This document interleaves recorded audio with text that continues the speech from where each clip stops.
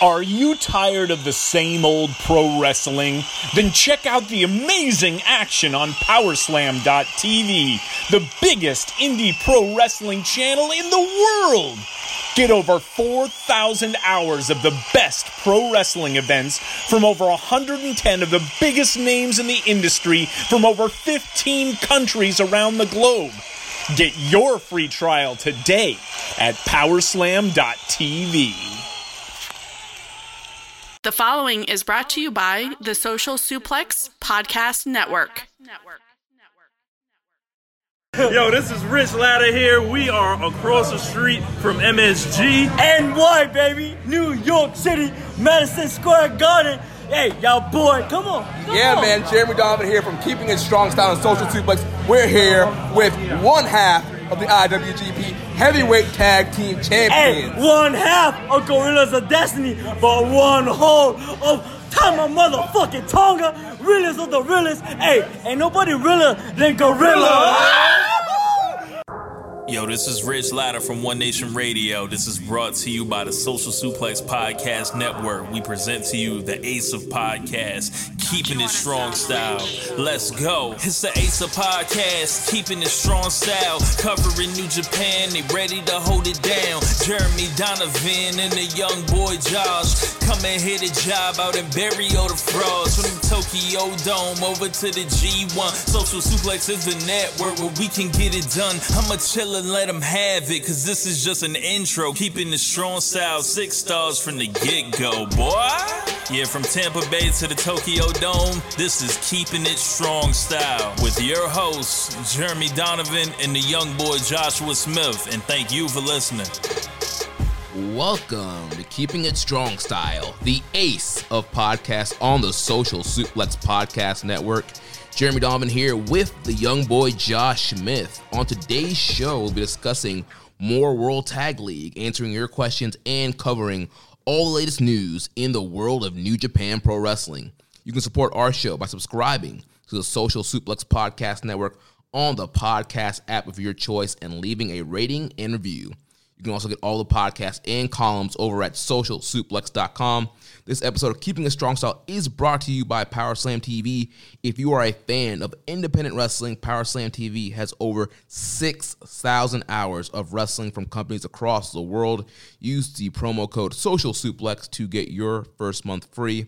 And make sure you check out our Pro Wrestling Tees store, ProWrestlingTees.com/SocialSuplex. That's where you can get your official Keeping It Strong Style t-shirt. And technically December 5th, but today we're going to be celebrating 2 years of Keeping It Strong Style.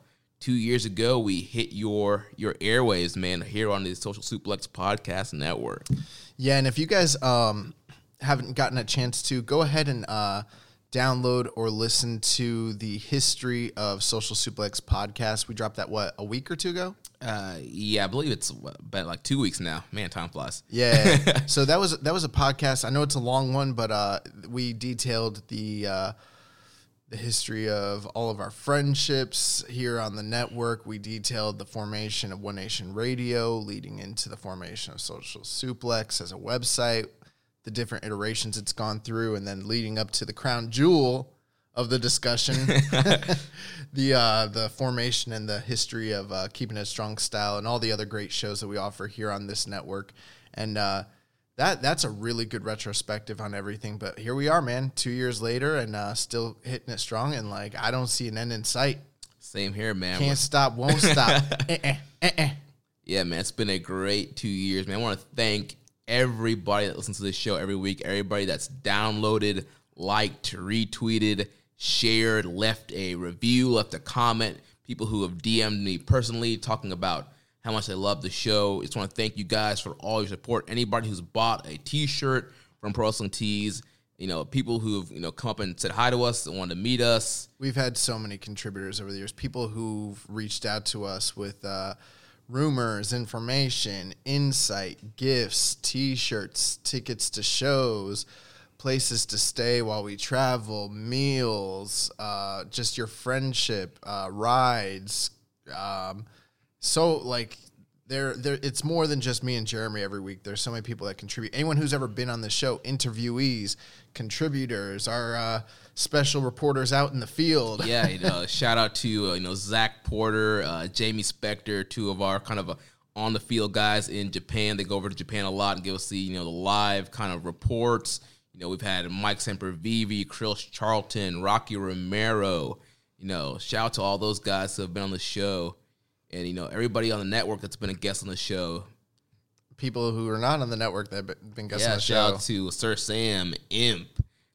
Amy. Well, she's on the network now. Rich, James. So many people. And, I know we're forgetting Maserati, Muzza. Shout out to everybody, man. That's so many people that have, really, poured themselves into this show, into what we do. Anyone who's reviewed us, anyone who's rated us, anyone who's partaken in any of our awards voting or our contests or our predictions or, our weekly, question, people that are asking questions every week, people that are tweeting us, sharing us. I mean, the list goes on and on and on. There's a lot of groundswell for support for what we do, and not just for us, but for this product as a whole. And that's freaking awesome. Yeah, so thank you guys so much for your support. You have any favorite moments over this last year? Yeah, there's a lot of favorite moments, but I mean, honestly, the biggest thing this past year was probably just us getting credentialed to go to Dallas, to be part of the G1 Climax, to be part of the press section, to get FaceTime with the great performers of New Japan Pro Wrestling. I mean, everybody, Naito, Tanahashi, Okada, Will Ospreay, Jay White, Zack Sabre Jr., the list goes on and on. I mean, that was one of the, and then, being literally in some of the most incredible seats to be able to see that fantastic event. I mean, that's probably my favorite moment. Tanahashi and Okada from this past year, being there live. Yeah, dude, that whole G1 experience was great.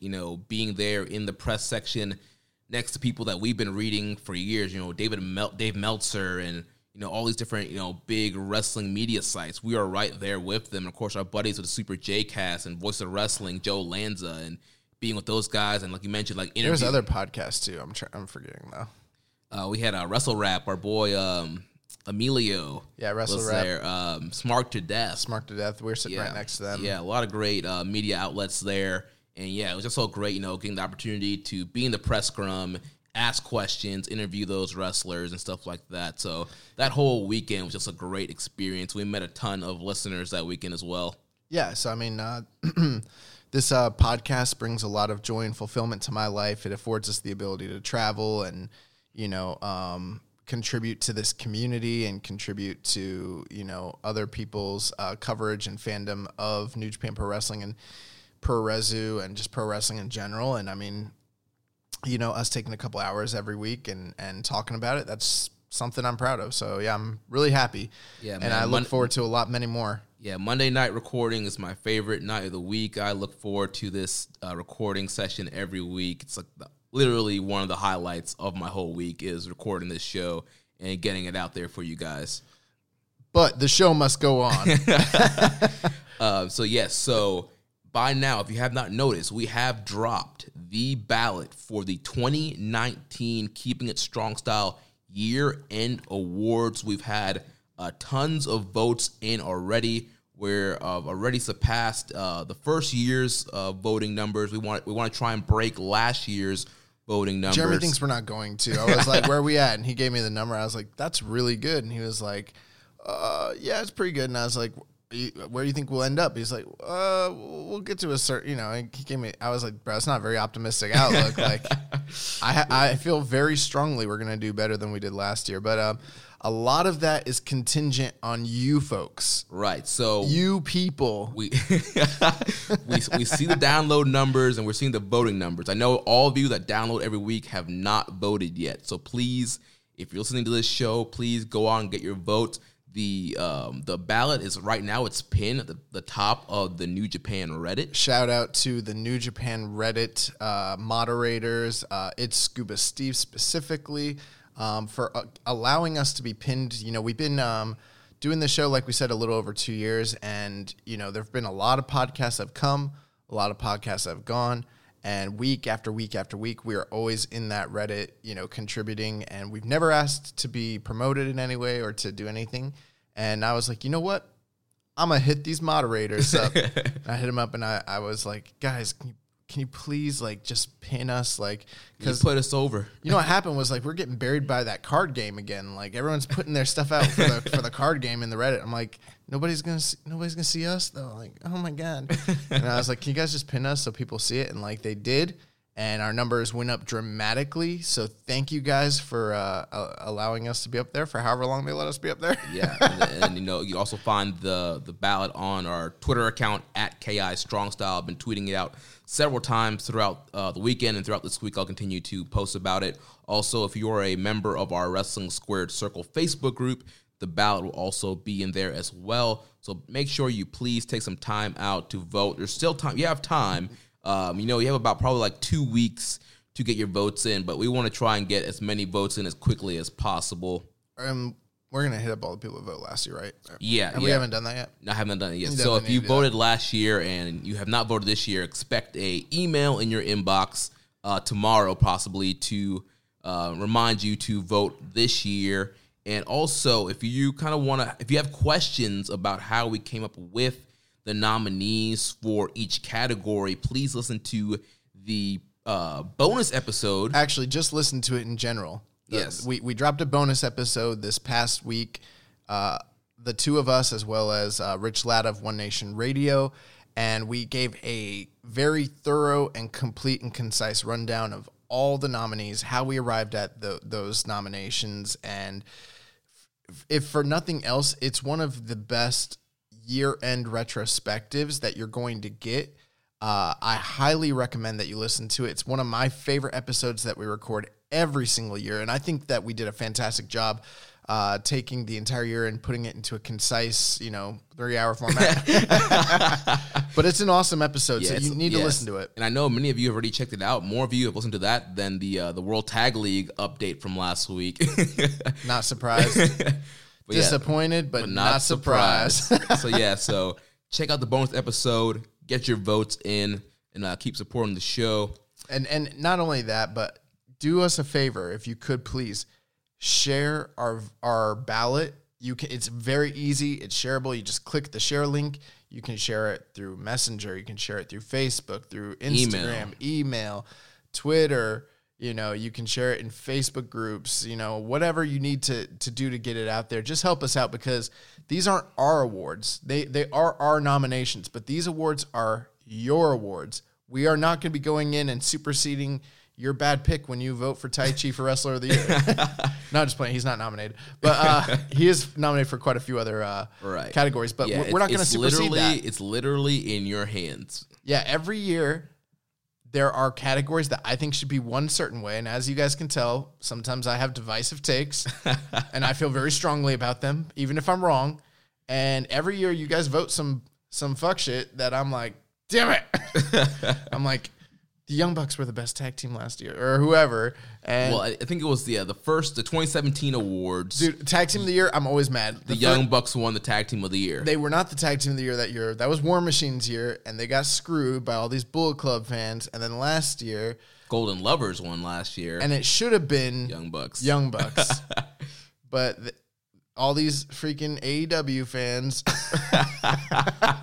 No, just playing. But so there will be something where you guys will vote. We won't agree, but it's going to be the consensus, and we're going to, these are your awards. So, also we got some stuff in the works to get the word out and really elevate the level of these awards by reaching out to the performers who are involved. So it's going to be exciting. It's going to be something really cool, and you guys are going to be excited to see that. Yeah, so when those come out, share those also. Then this weekend, we were at a Generation Championship Wrestling show. That's a local promotion here in Florida. GC Dub. Not Game Changer. I saw Matt Tremont there and Nick Effing Gage. No. Joey Janela, the bad boy. There was a bad boy on the card, but it was not Joey Janela. Oh, God. It was the new bad boy. The new bad boy got taken out on a stretcher, bro. Yeah. He was not okay. But main eventing that show was former New Japan Pro Wrestling star, Matt Sydal. My close personal friend. No, not really. Although he did invite me to do yoga with him one time. So yeah, Matt Sydal lives here in the Tampa Bay area, not too far away from us. He was main eventing the show, and we did get a chance to catch up with him after the show and tell him about keeping a strong style. Him and Josh kind of had a previous meeting before. So funny story. So this is 2015. I believe 2015. You historians can go back and do your research. But he had a big show match. It might have been like, I want to say King of Pro Wrestling or Dominion, something like that. But he wrestled Kenny Omega when Kenny Omega was still in the junior division. And I was at, Clearwater pretty well, right? Yeah. So I was at the Shell station that's on the corner of US 19 and, what's that road? It doesn't matter. Over by the Ashley Furniture. Okay, yeah, I know what you're talking about, yeah. Yeah, exactly. I was right there. And I'm just pumping up my gas, and I look over, and I see this guy, and I'm like, are you Evan Bourne? He's like, use a WWE name. Because I forgot his name, because I forget names, as you guys all know. And he's like, yeah, man. I'm like, holy crap, you're Matt Sydal. And he's like, yeah, man. I was like, oh, man, I'm a big fan, like a huge fan. Like, this is crazy. He's like, yeah. He's like, we started chatting, and I was like, he's like, yeah, blah, blah, that's really cool. You support us. And I was like, yeah, man, I saw your match the other night against Kenny Omega. That was a really great match. And he was like, oh, you saw that? And I was like, yeah, I have New Japan World. And this is in 2015. And he's like, oh, wow. You're like a real hardcore fan. He's like, you're a real one. He's like, you have to be if you're watching like Japanese pro wrestling in the middle of the night. And I was like, yeah, man. And he's like, oh, that's so cool. We started talking about like his career, his trajectory, the Bullet Club, the change, like NXT, all these different things. And at the time I was like, yo, my friends, they do this podcast. Would you want to be involved? He's like, yeah, absolutely. Here's my email address. I'm going to Japan when I get back, And I shot it to Rich and James. And Rich and James were like, holy crap. And they're like, well, you're going to be on this episode with us. I'm like, all right, great. And then they like hit him up once. And then they never hit him up again. And like time kept passing. And they never hit this man up. And I was like, what are y'all doing? And they're like, we got nervous. Like, I don't know. They were like, it was a long time ago. Like they weren't ready to do that sort of stuff. So then a couple years, like in 2017, I was working somewhere and he came in and I was like, Matt. And he's like, oh, hey, man, you're the guy from the gas station. I'm like, yeah. We started that time we chatted for a long, long time too, talking about wrestling. And, he's like, whatever happened to your friends? I thought we were going to do the podcast. And I was like, yeah, no, they never hit you up. and that was shortly after he had just been released and not allowed to come to Japan after all the issues and stuff. And we weren't doing if we'd been doing the podcast, I would have, and since then our network's never hit him up. And I've always been like, dude, I would love to have Matt Sydal on, but this is a New Japan show and he can't, go to Japan anymore. So it didn't make sense. But yeah, when we started talking to him the other night, we told him about the show. Yeah, we told him about keeping a strong style and how, we've been following New Japan. I'm a big fan of him. And, we'd love to have him, interview him. And he's like, yeah, I would love talking about New Japan. And he's like, I love my time there. And, I wouldn't mind talking about that stuff. So, he lives here, he's local here in Clearwater. So he runs the WWN training center. Right, yeah. He's the head coach there. So, if you guys are in the, Tampa Bay area and you want to aspire to wrestle, it's either there or you go train with Jay at Tampa Bay Pro. You got your pick, one or the other. Right. So, yeah, I will be scheduling a date with Matt Sydal in the future to get an interview secured and get that on Keeping a Strong Style right here on this network. Yeah. So, yeah, that was cool. And then also I just want to plug our YouTube channel. I know we really don't talk about the YouTube channel a lot, but, all of our podcasts do get published to our YouTube channel. I know some of you, that's the way you listen to this show. But it's Social Suplex Wrestling on YouTube. And Rich just got a new camera. So I think we're going to start doing some more video content. We had a chance this weekend at that GCW show to do a quick little interview with a stable here in Florida called OAO. It features Troy Hollywood, Snoop Strikes, and Hunter Law. So go and check that out on the Social Suplex Wrestling YouTube channel. Also, subscribe on that. Also, shout out to the OAO. Yes. You guys don't know Hunter Law, Troy Hollywood, or Snoop Strikes. You might know Snoop Strikes from MLW. He's Koto Brazil. He's a member of Injustice with Jordan Oliver and Hot Fire Myron Reed. Nah, fuck that. His name's Snoop. He's Snoop Strikes. Snoop Strikes. But listen, these guys, when people are talking about, oh, there's not talent out there, there's no stars, I'm telling you right now, watch these guys. Get on the train because they're going to be big. Get on now. And we've been following them for the last 2 or 3 years now. Yeah, and these guys have just been blazing a trail all over the place. And shout out to our boy Troy Hollywood. Last night, wrestling in Atlanta Wrestling Entertainment, he defeated ACH in the main event of that show. Yeah, that was pretty crazy. I saw Lauren. Shout out to Lauren. Yeah, shout out to Lauren. Yeah, I saw her story, and I couldn't see it, but I saw a black guy with like purple and black trunks and dreads, and I was like, is that Troy? Well, funny thing, I was like, what is going? I was like, is Troy wrestling ACH? What is going on? Yeah, I saw notifications like Lauren's live, and normally I ignore like all Instagram like live notifications, but I accidentally clicked on it, and then I opened up with like a wrestling match. I was like, oh, that's ACH, and I saw the tights. I was like, wait a minute, those are Troy's tights. Yeah, I was like, and then I was like, Troy's wrestling Jordan Miles. Like, oh, Troy versus ACH. This is lit. And I sat there and watched her live stream, watched the match. It was a freaking awesome match. Bro, when I jumped on and I said there's only 2 people watching it, you were probably the other person. Yeah, it was me. Yeah, dude, that was fire. So yeah, shout out to ACH for coming down and putting our boy Troy Hollywood over. Yeah, absolutely. So that's pretty cool. And what do you mean put over? He lost fair and square. But and then one last kind of announcement here.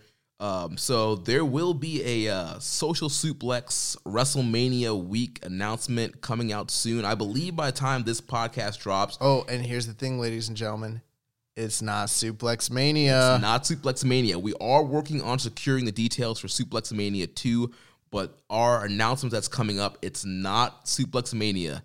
So there is, it's gonna be really, really, really cool. It's gonna be really big, and it's official. It's locked, signed, and sealed, and your boys are on. All I'm gonna say is plan on getting to Tampa early that week. That's all I'm gonna say for right now until the official announcement is made of what we're involved in.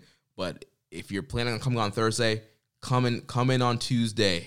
I'm telling you, you want to come in on Tuesday or Wednesday. There's some big stuff that's gonna be going down. Yeah.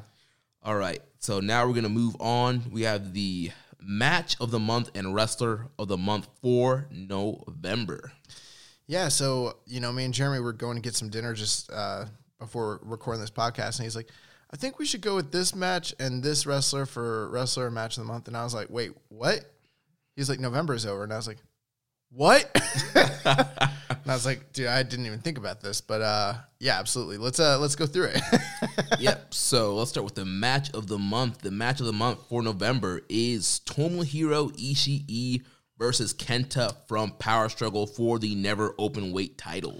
Yeah, there were some really good matches this month. A few that stick out is probably like Sho versus Phantasmo. The match that just got released, Ibushi and Narita from the showdown in Los Angeles. Yeah, that show, they just released that on VOD, and that was really, really great.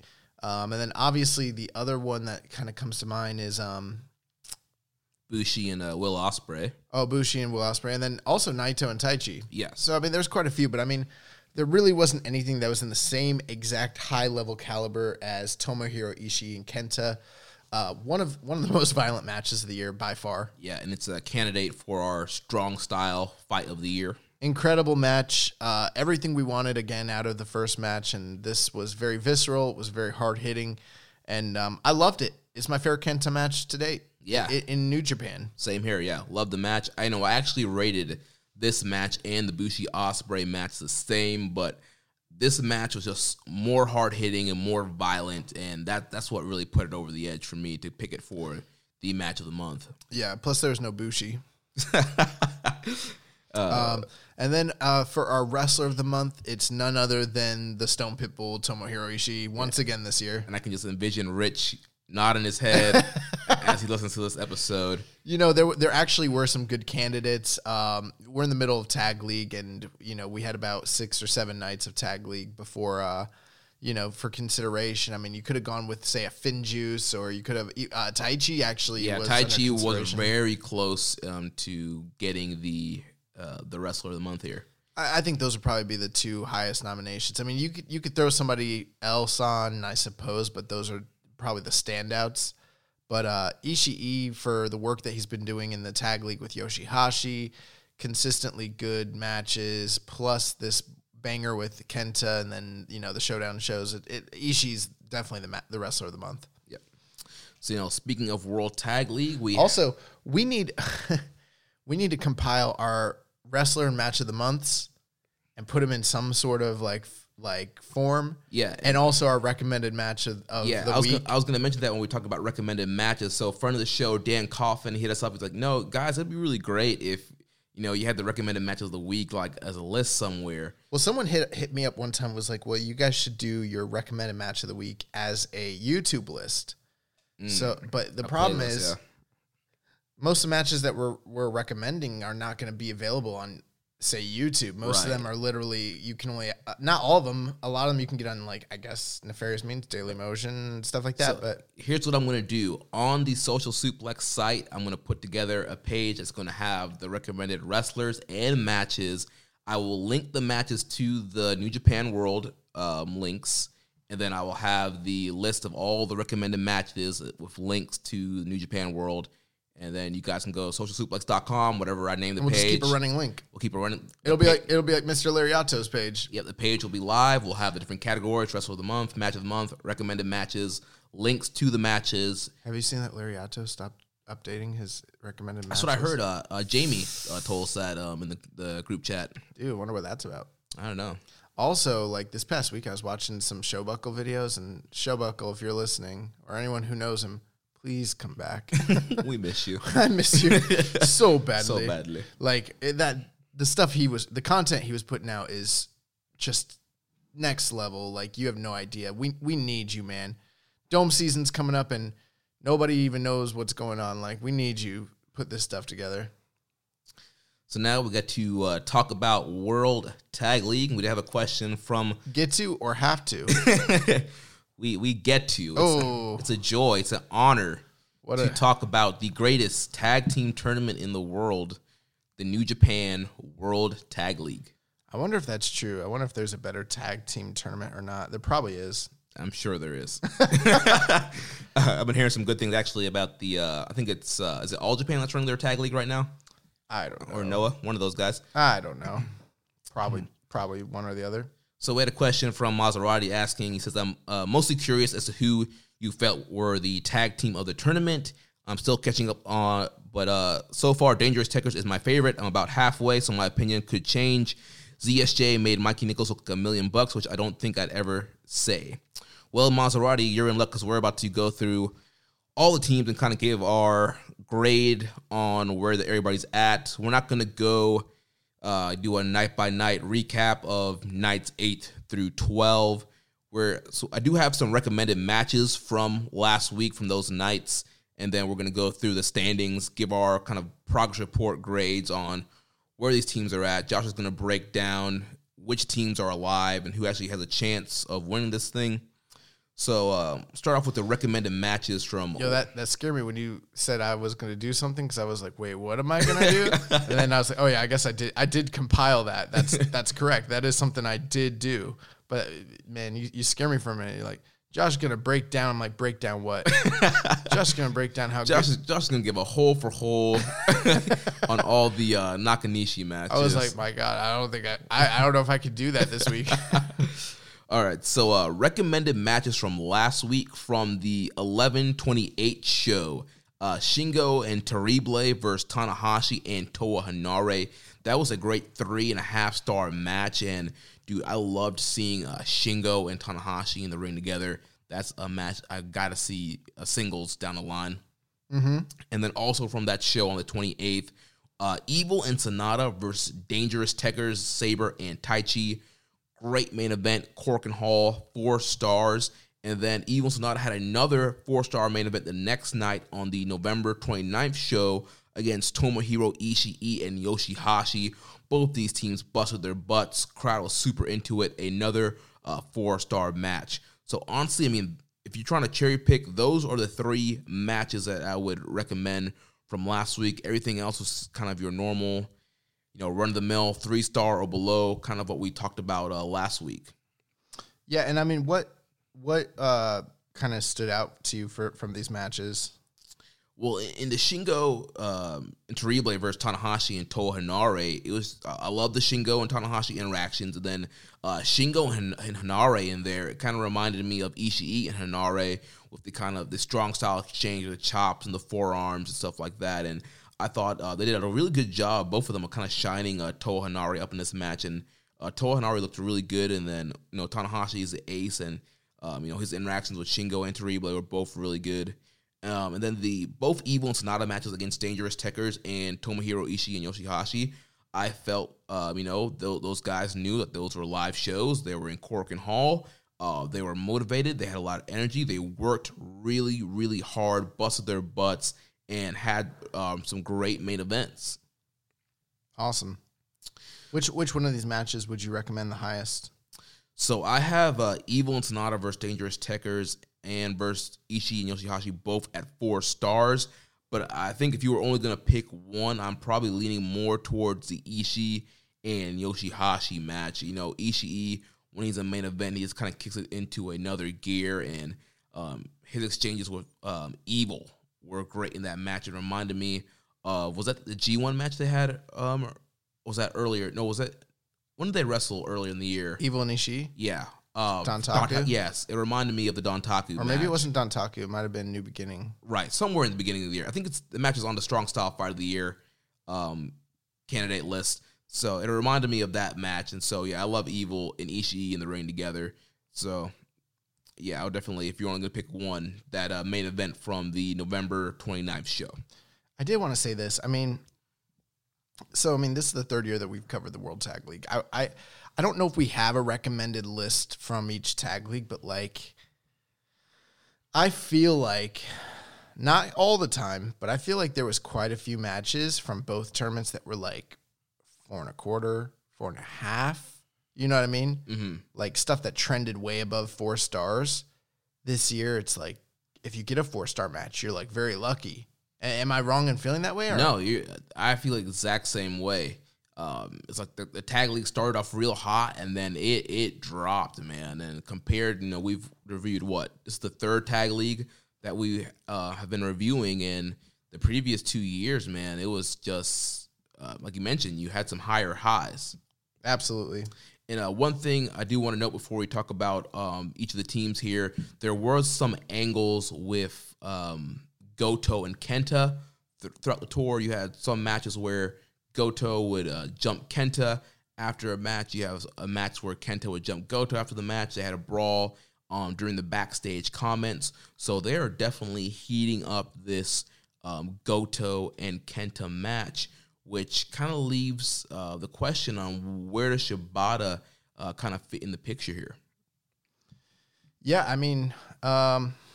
I think it's exactly what we've discussed previously. It seems to me, and it just seems like they're going with Kenta and Goto. Yeah. Because the only option that I could see that if the match was Shibata, I'm not saying it is, if it was, they could potentially do Goto and Kenta as a main event on one of the Road to Tokyo Dome shows that will be coming up in a couple weeks. And then some kind of angle is shot there that would set up Shibata and Kenta for one of the nights at the Dome.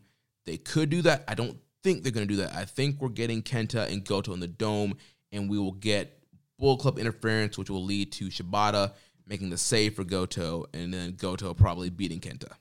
Yeah. So that's what I think is going to happen there. Yeah, I agree with you. I want to give more insight, but I feel like we've week after week after week we've discussed this scenario, and it's becoming very apparent that Shibata's not there, Shibata's not on these shows. Right? They're not building. They're not even really in the post match. Yes, they're kind of talking about Shibata, but it's really between both of them. Yeah. Yeah, it's really about Kenta and Goto, and they could be setting up the match with Shibata. That's always a possibility, I suppose, or a tag team match or whatever your dream scenario is. But the likely thing that they're doing here, what it seems like, it feels a lot like when Suzuki and Goto were in the tag league together setting up their match for Wrestle Kingdom. It feels a lot like that.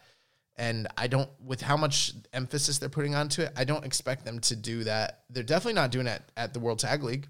No. Yeah. Unless they are not the finals, unless they change the schedule, because the schedule's already announced. So it'd have to be on a Road to Tokyo Dome show. It just seems so unlikely. So unless something really changes, we're not getting a Shibata match. Yeah. So, I mean, that's it. That's what's happening.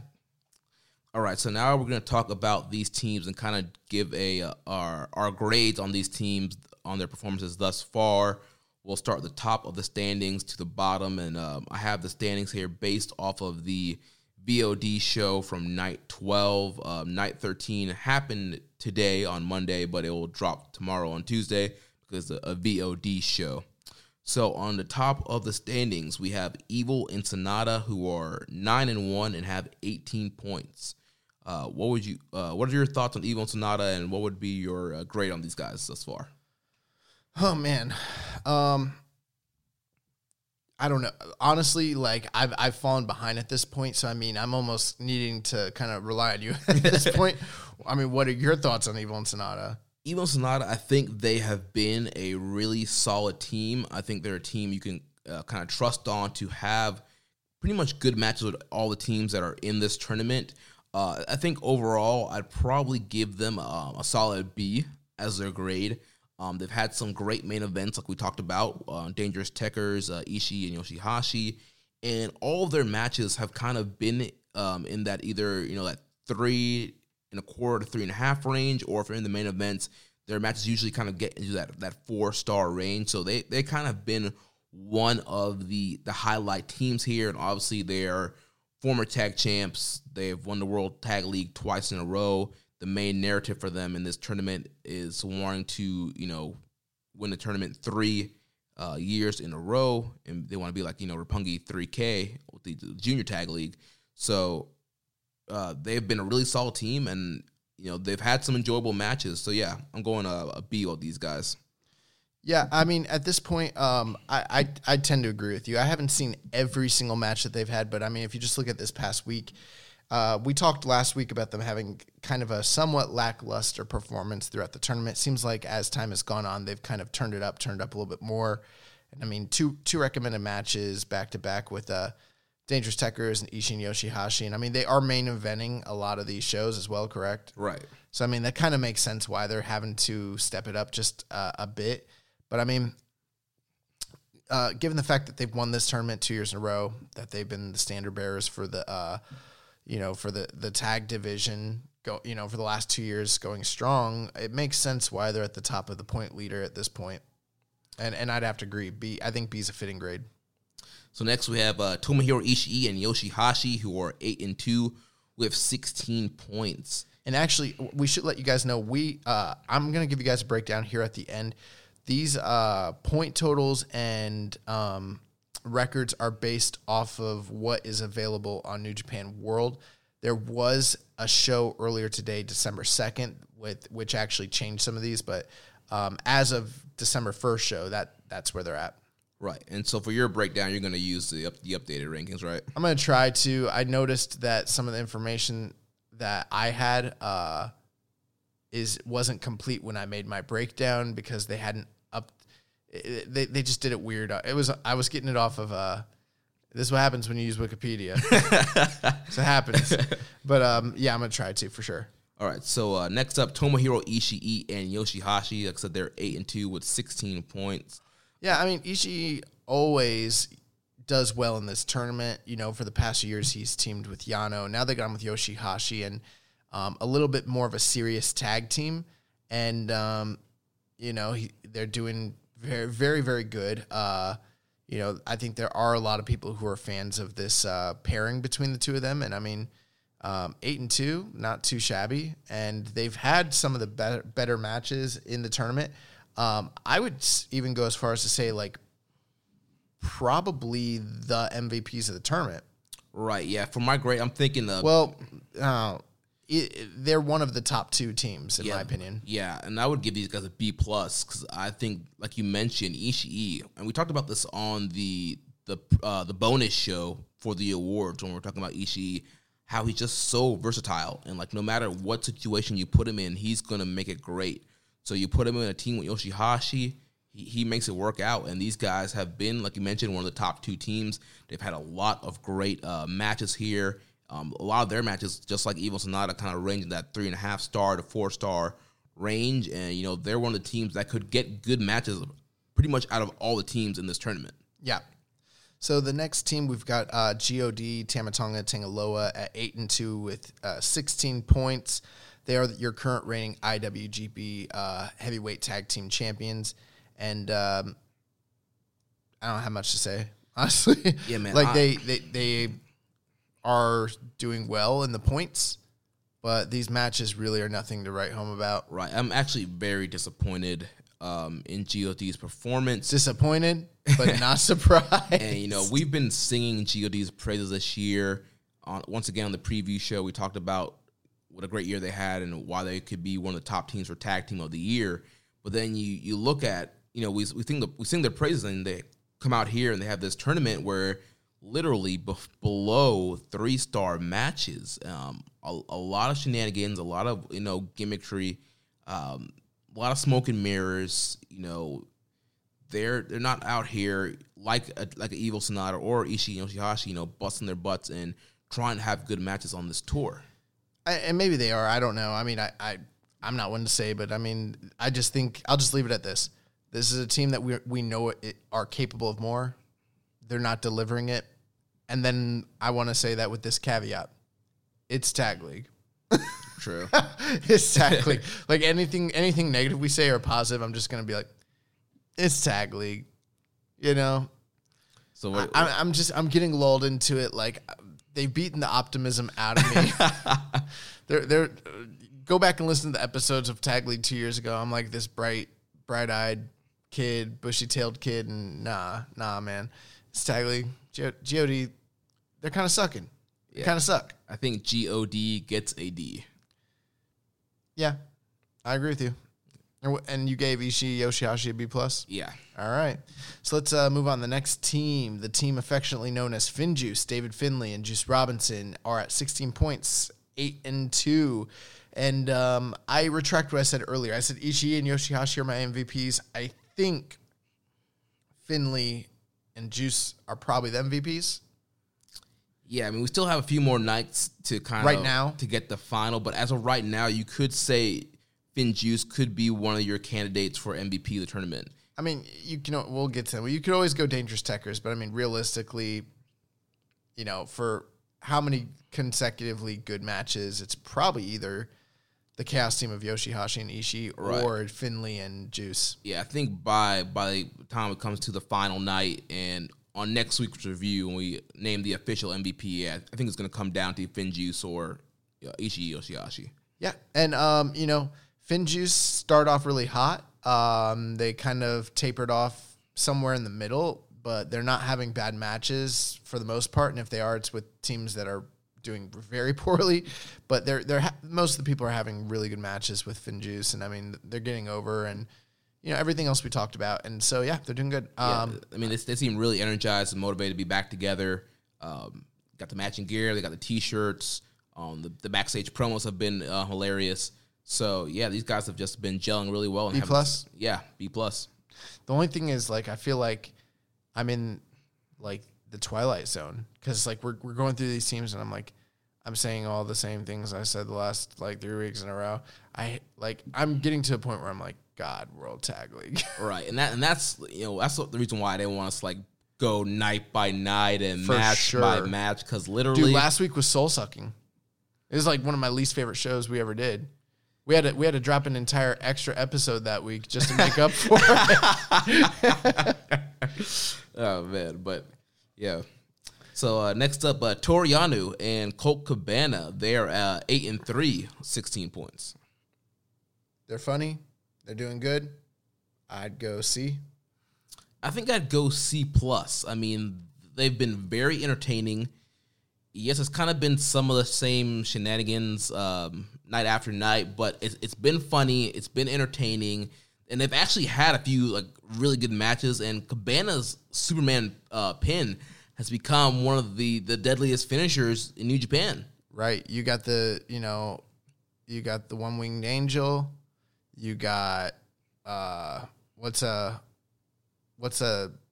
Blade Runner? Yeah, you got that's exactly the Blade Runner, and then you got the Superman pin right up there. Yeah. Bad Luck Fall, King Kong knee drop, Superman pin. Absolutely. You get that Superman pin, that's it. It's over. I don't care who you are. Okada, Jay White, anybody. Anybody can get caught. They all bow down to the Colt. I mean, that's fine. They had a couple okay matches, but for the most part, for me, it's like they're having the same match every night. C. That's where I'm at. Gotcha. So next up, from Suzuki-gun, Minoru Suzuki and Lance Archer, 7-3 with 14 points. Yeah, so Suzuki and Archer are doing fairly well in this tournament, beating a lot of teams. They still have yet to face most of the top teams in this tournament, so it remains to be seen whether they stay at this lower level in the tournament or they make themselves viable contenders to win the point leaders. But yeah, I think Archer and Suzuki, they're not doing fantastic, but they're not necessarily doing bad. They're just kind of doing like the Suzuki-gun stuff, just brawling a lot, beating up young boys, going to the crowd. Just they're kind of like just having fun out there, and they're not really overexerting themselves. They both have probably big things going on at the Dome, so.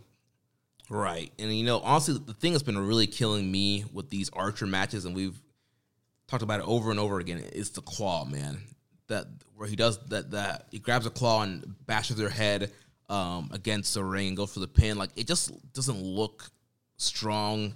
Like, I'd much rather him, like we said before, hit the blackout and put the claw on as a pin, or hit a choke slam, put the claw on as a pin. It just, like, it's a flat ending for me. Yeah, I agree. So I think I'd give these guys a C. Yeah, Suzuki and Archer are fine. C. So then we got Jeff Cobb and Mikey Nichols, 7-5 with 14 points. Yep, this is a team that we didn't know what to expect when it came to their performances. They've gelled surprisingly well. For me, the overachievers of the tournament, and that has nothing to do with their actual talent or skill level, but has to do with the expectations for this like pairing going into the tournament, and they've exceeded those expectations. Cobb and Nichols doing very well. I'd go B. Yeah, I go B as well. Yeah, like you said, we just didn't know what to expect from this random mishmash. Your what's that game? The game that Rich Fire Pro. Fire Pro. Yeah, you hit the random button on Fire Pro. You got Nichols and Cobb, but they've been working really well together. They've had a lot of great matches, or a lot of good matches, and have gelled really well together as a team on this tour. Absolutely. So yeah, B. So next up, we got Shingo Takagi and El Terrible, 5-5 with 10 points. Yeah, so Shingo and Terrible, they've been fine. Shingo's really the one that's carrying the match. Terrible is getting over to an extent. The fans are super into this pairing, So, from that standpoint, they've been pretty good. They've had a couple good matches. Nothing egregious, Seeing Shingo work with all these different guys that he's never worked with before has been interesting, to say the least. But I haven't been blown away. For them, I might just go say C+. Yeah, I go I go C+ as well. Like you said, Shingo has kind of been carrying the load for the team. And like you mentioned, really great seeing him mix it up. I really love the Tanahashi interactions. So yeah, Terrible has been fine. Nothing blow away, nothing bad, but he just kind of been there. But like you mentioned, he's getting over. The fans have taken a liking to him, and they've actually told a good story of Shingo and Terrible getting to know each other, and Shingo want to learn more Spanish, and kind of them wanting to gel better as a team. And so they've kind of told a story throughout the tournament of them learning each other and working together and kind of picking up some momentum. So Yeah, I go C+ with these guys. So next up, we have from the Bullet Club, Kenta and Yujiro Takahashi, who are also 5-5 with 10 points. Yeah, so Kenta and Yujiro. Oh, man. So Kenta is, engrossed in this kind of feud with Goto that we kind of touched on. They've done a lot of angles. They've had a lot of backstage promos on one another. That's kind of the thing that's the overarching story for their run through this Super Juniors, or through this World Tag League. I wish it was Super Junior. Sitting at 5-5 at 10 points, it's not really a great record, just like Shingo and them. Middle of the pack. I don't know. I haven't been impressed with this pairing. They've done some funny stuff with like Peter and Yujiro and things like that, but I mean the matches really have been nothing to write home about. And when we talk about it's World Tag League, guys got stuff to do at the Dome. They're protecting them. That's what this tag team's about. Nothing about this tag team to me is overly entertaining. I mean, unless you really like the Bullet Club shenanigans and antics, that's fine. But they haven't. I don't even know if they've had a single good match. Yeah, I can't think of one of their matches that I've enjoyed at all. Yeah, I'd go D. Yeah, I go D as well. So next up, we have the Dangerous Tekkers, Zack Sabre Jr. and Taichi, who are 5-6 with 10 points. Yeah, what are your thoughts on this team? So I've been really surprised. I think we mentioned it last week. I'm just surprised at how low this team is on the rankings and the standings here. I thought for sure this would be a team that would be up the top and that would be one of the potential teams, alive going into this weekend. But for whatever reason, they've taken a lot of losses, and based off of Sonata pinning Sabre again, I'm pretty sure we're going to get Sabre and Sonata at the Dome. So clearly, Sabre has some plans for the Dome. I'm not sure what's in the store for Taichi, but I just wasn't expecting this team to be this low. But from an in-ring standpoint, they've had some of the better matches of this tournament, especially those first 3 nights. They were busting out some bangers, and they've been fine on the VOD nights and kind of picked back up on the live shows. But they have been, I would say, though, they're in contending for one of the MVPs of this tournament. Yes. Taichi and Zack Sabre Jr., it's interesting. We'll give you a breakdown, but they are virtually nearly eliminated from the tournament already. They didn't have such a hot start, and then took some very early losses to a lot of the better big name teams here in the tournament. I think when it's all said and done, they'll probably be winning the majority of their matches going forward and probably end with a respectable point total. I mean, sitting at 12 right now? They're 10 based off of the night 12 rankings. Gotcha. Well, spoiler alert, as of December 2nd, they're at 12 points. They've got another 3 nights to go. So, I mean, I think they can, let me see here. Actually, I'm sorry, 4 nights. So, if they won like the last 3 or 4, they might end up at like 16, something like that. 16 points, something like that, yeah. Maybe 18 at the most if they won all their matches. So, I mean, that's a pretty good point total. But overall, I mean, they have almost no shot to win this tournament. So that's kind of surprising. But even with that, they're still putting forth an effort. They're still having really good matches. Actually, that Black Zack driver has grown on me. It's gotten better. The first time they did it, they landed it kind of awkward, and I wasn't a huge fan. But now that they've kind of got the timing down on it, I'm a big fan. And, what can I say that I haven't said already? This is a great team. Very impressed with them. I'd go maybe say B minus. I don't know. Yeah, probably go B. Yeah. So next up, we have Tenzan and Satoshi Kojima, Tenkozy. Yep, and I don't even really feel like I have to say too much about them. Long tenured team, legendary team. They're doing the best they can. Kojima rocks. Tenzan's moving a little rough. I'd go C+. Yeah, I go C+ as well. And they're at 8 points right now. Kojima has been working really hard on this tour. He's been carrying the heavy load for this team, and it's even been mentioned the backstage comments by Tenzan. And Kojima, if they win, Kojima gets the fall. If they lose, Kojima's actually been taking the falls too. So working super hard all over the place in these matches. having, they've had a lot of like 3.5-star matches based off of Kojima's work alone. So yeah, that C+ ranking definitely, I would go with that for them. Yep. The next team, we've got Great Bash Hill, Togi Makabe, and Tomoaki Hanma sitting at 6 points, 3-9. Not quite the worst team in the tournament, but very close. They're one of them. And that's pretty much about what I've got to say there. Right. It's the same thing. Makabe taking as little bumps as possible. Hanma, he's just not 100%. And so you put those together and you get the team that we've been getting in this tournament. Yep. So what would you give them a grade-wise? D. Yeah. I'll agree with that, D. So the next team, Bullet Club team, Chase Owens and Bad Luck Fale, 3-7, 6 points. Chase Owens doing the best he can, but Fale's in there, and they are really not having a good tournament, points-wise total, or even just in general. If I was Chase, I would rethink my tag team partner next year. Yeah, with this team, I would go D-. Ooh, wow. It's bad, man. Have they had a single good match? No, they haven't. Yeah. Yeah, I think, I'm right there with you, man. Yeah.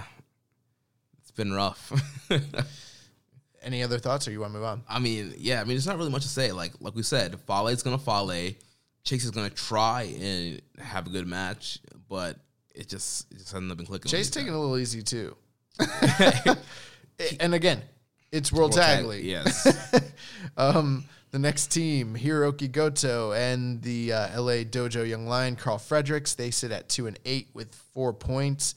Probably by far the best team on this side of the spectrum of the points total, south of Dangerous Techers. I think that they've been really good. Obviously, the story with Kenta and Goto and all the different experiences that Fredericks is getting. We kind of touched on that the last few weeks. But I think that this team is a really good team, and they're having a lot of really good matches. I'd even go say probably B- with this. That's exactly what I was thinking. B-. These guys have been out there and having really good matches. Carl Fredericks, we say it every time we talk about him. This guy's a star. Just his presence in there and just his mannerisms and his maneuvers, his drop kick is beautiful. This guy, he has all the tools, man. Like, once he becomes, a full-on main roster star, man, like, the sky's the limit for this guy. And everybody he's been in the ring with has given him a lot. He's gotten to shine in this tournament. And then, obviously, Goto has looked very well as well. And, all the angles with Kenta has been good. So, yeah, I'm B- with these guys. And then the last two teams, we have the team of Hiroshi Tanahashi, the Ace of the Universe, and Toa Hanare, sitting at 2-9 with 4 points. I'm a bit surprised at their standings in the point totals. I kind of thought they'd do a bit better than this, but with that being the case, you understand Toa Hanare's on the team. He's a pin eater. This hasn't been a bad team by any means. They've had good matches.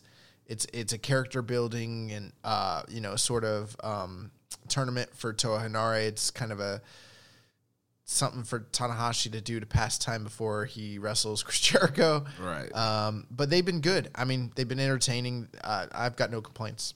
Yeah, they've been a solid tag team, and like Tanahashi's been saying in the backstage comments, he wants to help Toa Hanare grow. That's his focus of being in this tournament with him, and I think he has done that. And it's been great for Toa Hanare to get time in there with Tanahashi and kind of be mentored by Tanahashi throughout this tour. So I think it's definitely been beneficial for Toa Hanare. And, not going out there, Tanahashi's not going out there and really killing himself besides, doing high fly flows and missing and wrecking his knees. But, I think I'd go, maybe a C+ with these guys? Maybe B-. C+ is probably fine. Yeah. Yeah. And then the final team, Manabu Nakanishi, Yuji Nagata, I would say the worst team in the tournament, not just from a point standing, but also probably from performance. Although, I don't know, it's pretty close. There's a few teams here pretty bad, but they're at 1-10, 2 points. Yeah, I think, I don't know, they might be my worst team of the tournament. And, we've said it before, Nakanishi's looking a little rough. Nagata's still Nagata, but he's not looking like the Nagata from New Japan Cup earlier this year. I'll just leave it at that. I would go D- with this team. Yeah, same.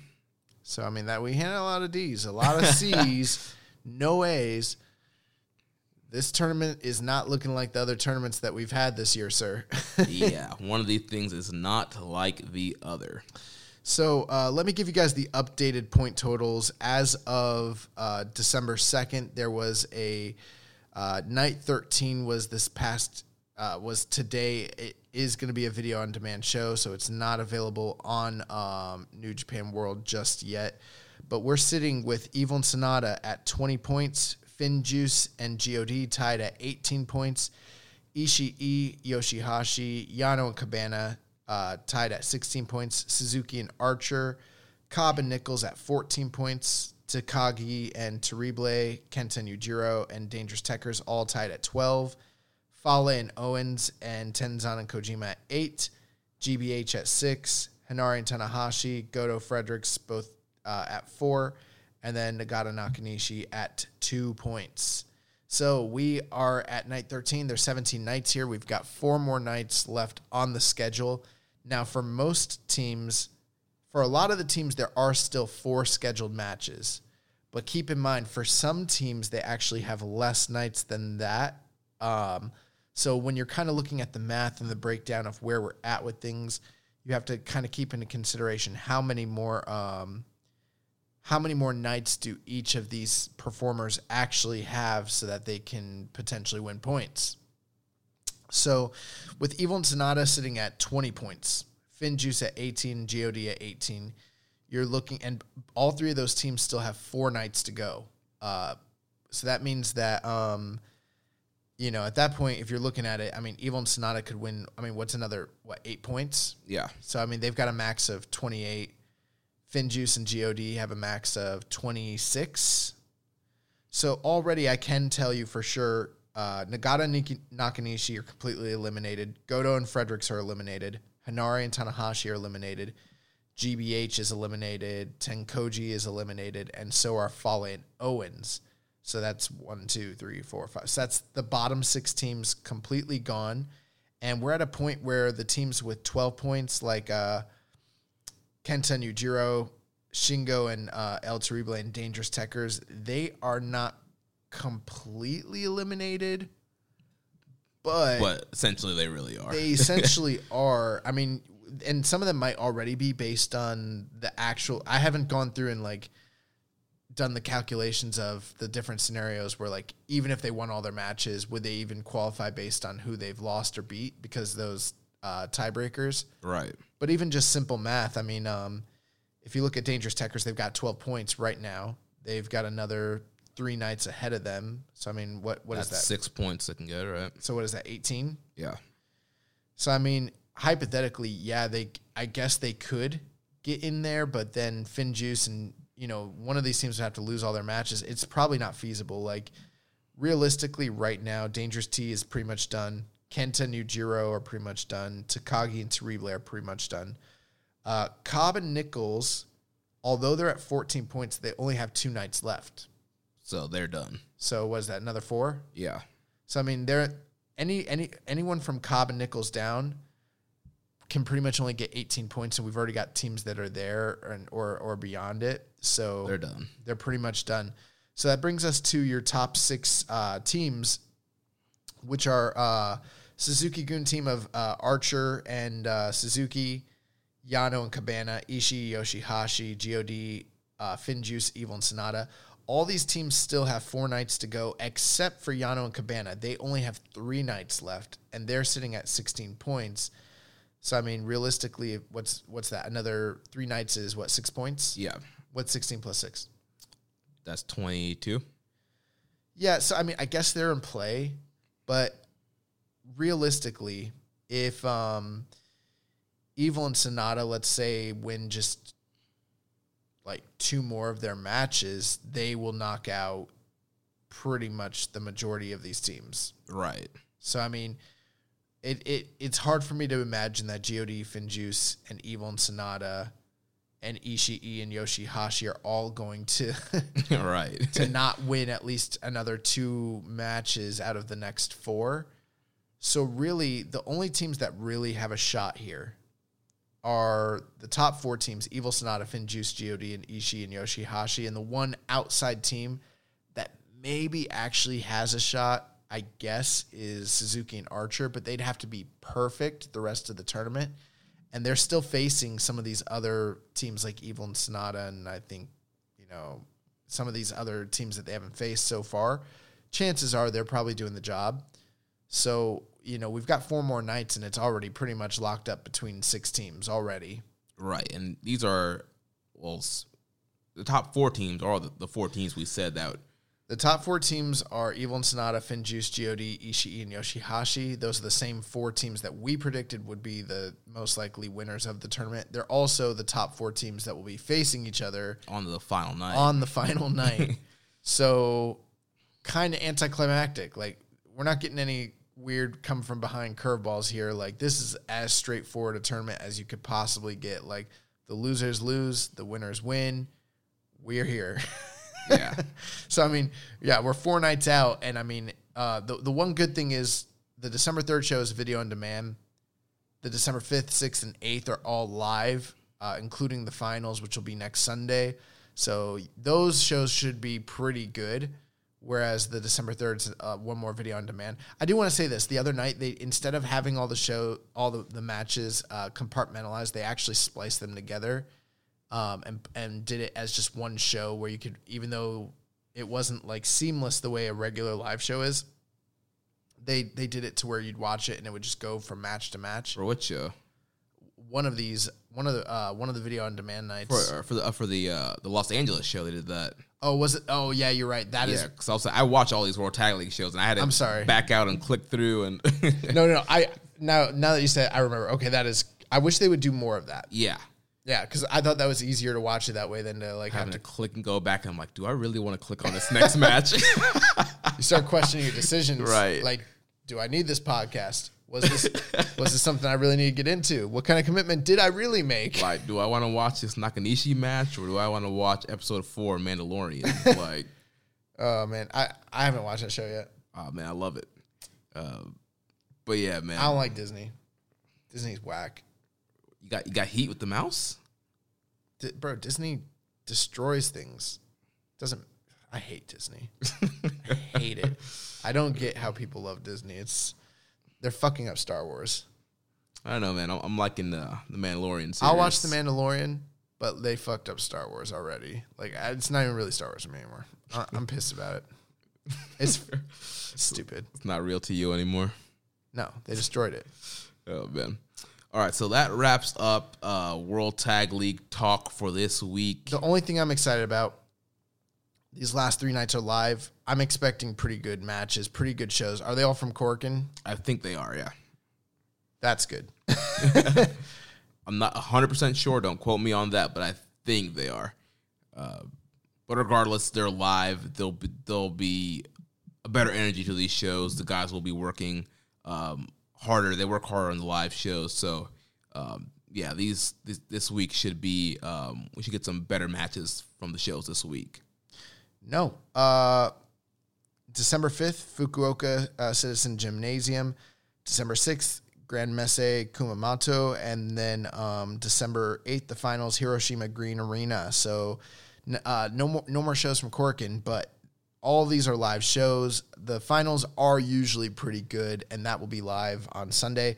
So we will be back on Monday giving you the breakdown and the review of the entire tournament, the finals. We'll crown our MVP of the tournament. Yep, and then, we're just a few short weeks away from Wrestle Kingdom 13. Well, I was going to say Road to Tokyo Dome, but whatever.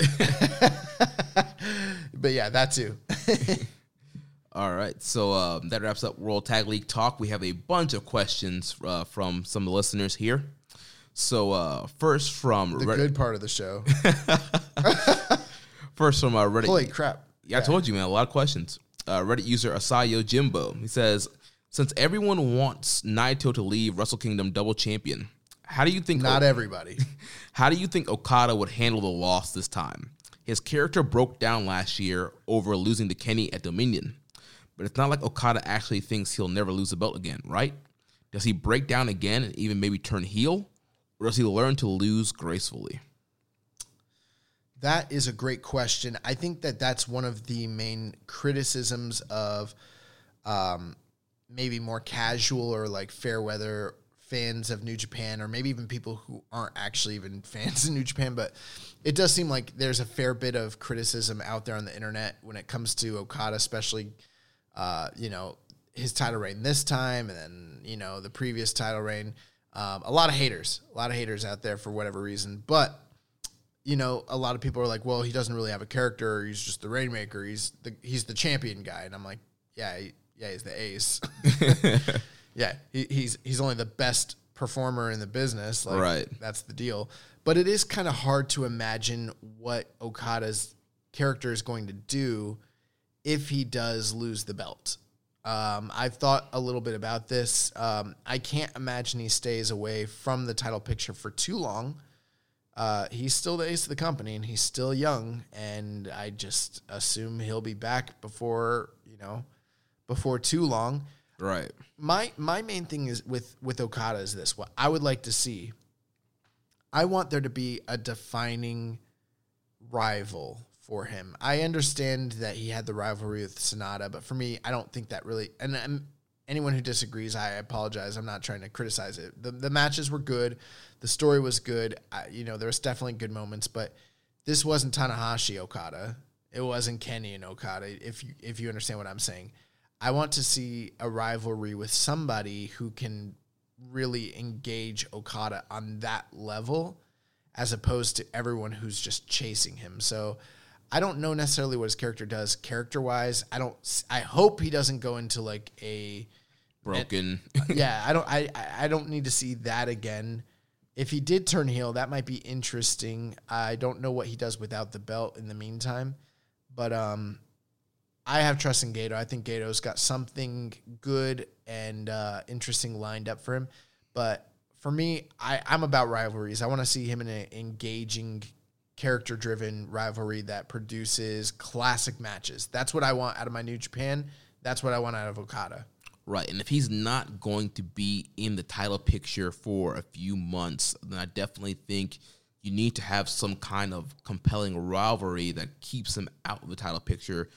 Somebody that can set up some roadblocks for him on his path back to the championship. I'm ready for him to have a multi-match, multi-year series, multi-generational series with somebody. I don't know who. Shingo. I don't know who.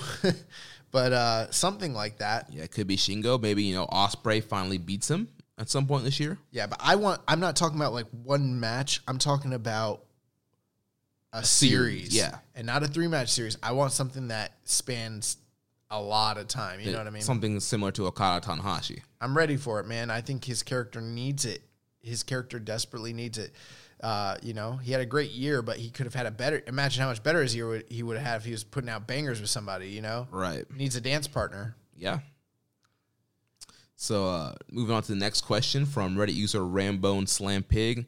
Says Tanahashi has a big-time dome match with Chris Jericho lined up where it seems somewhat likely he will lose due to the politics of the booking the champion of another company.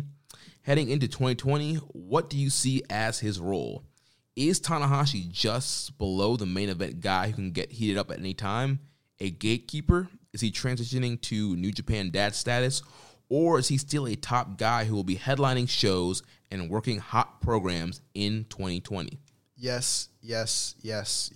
And yes. I really think that this is a cop-out, but I think that Tanahashi is going to facilitate this weird sort of amalgamized character who is all these things wrapped into one.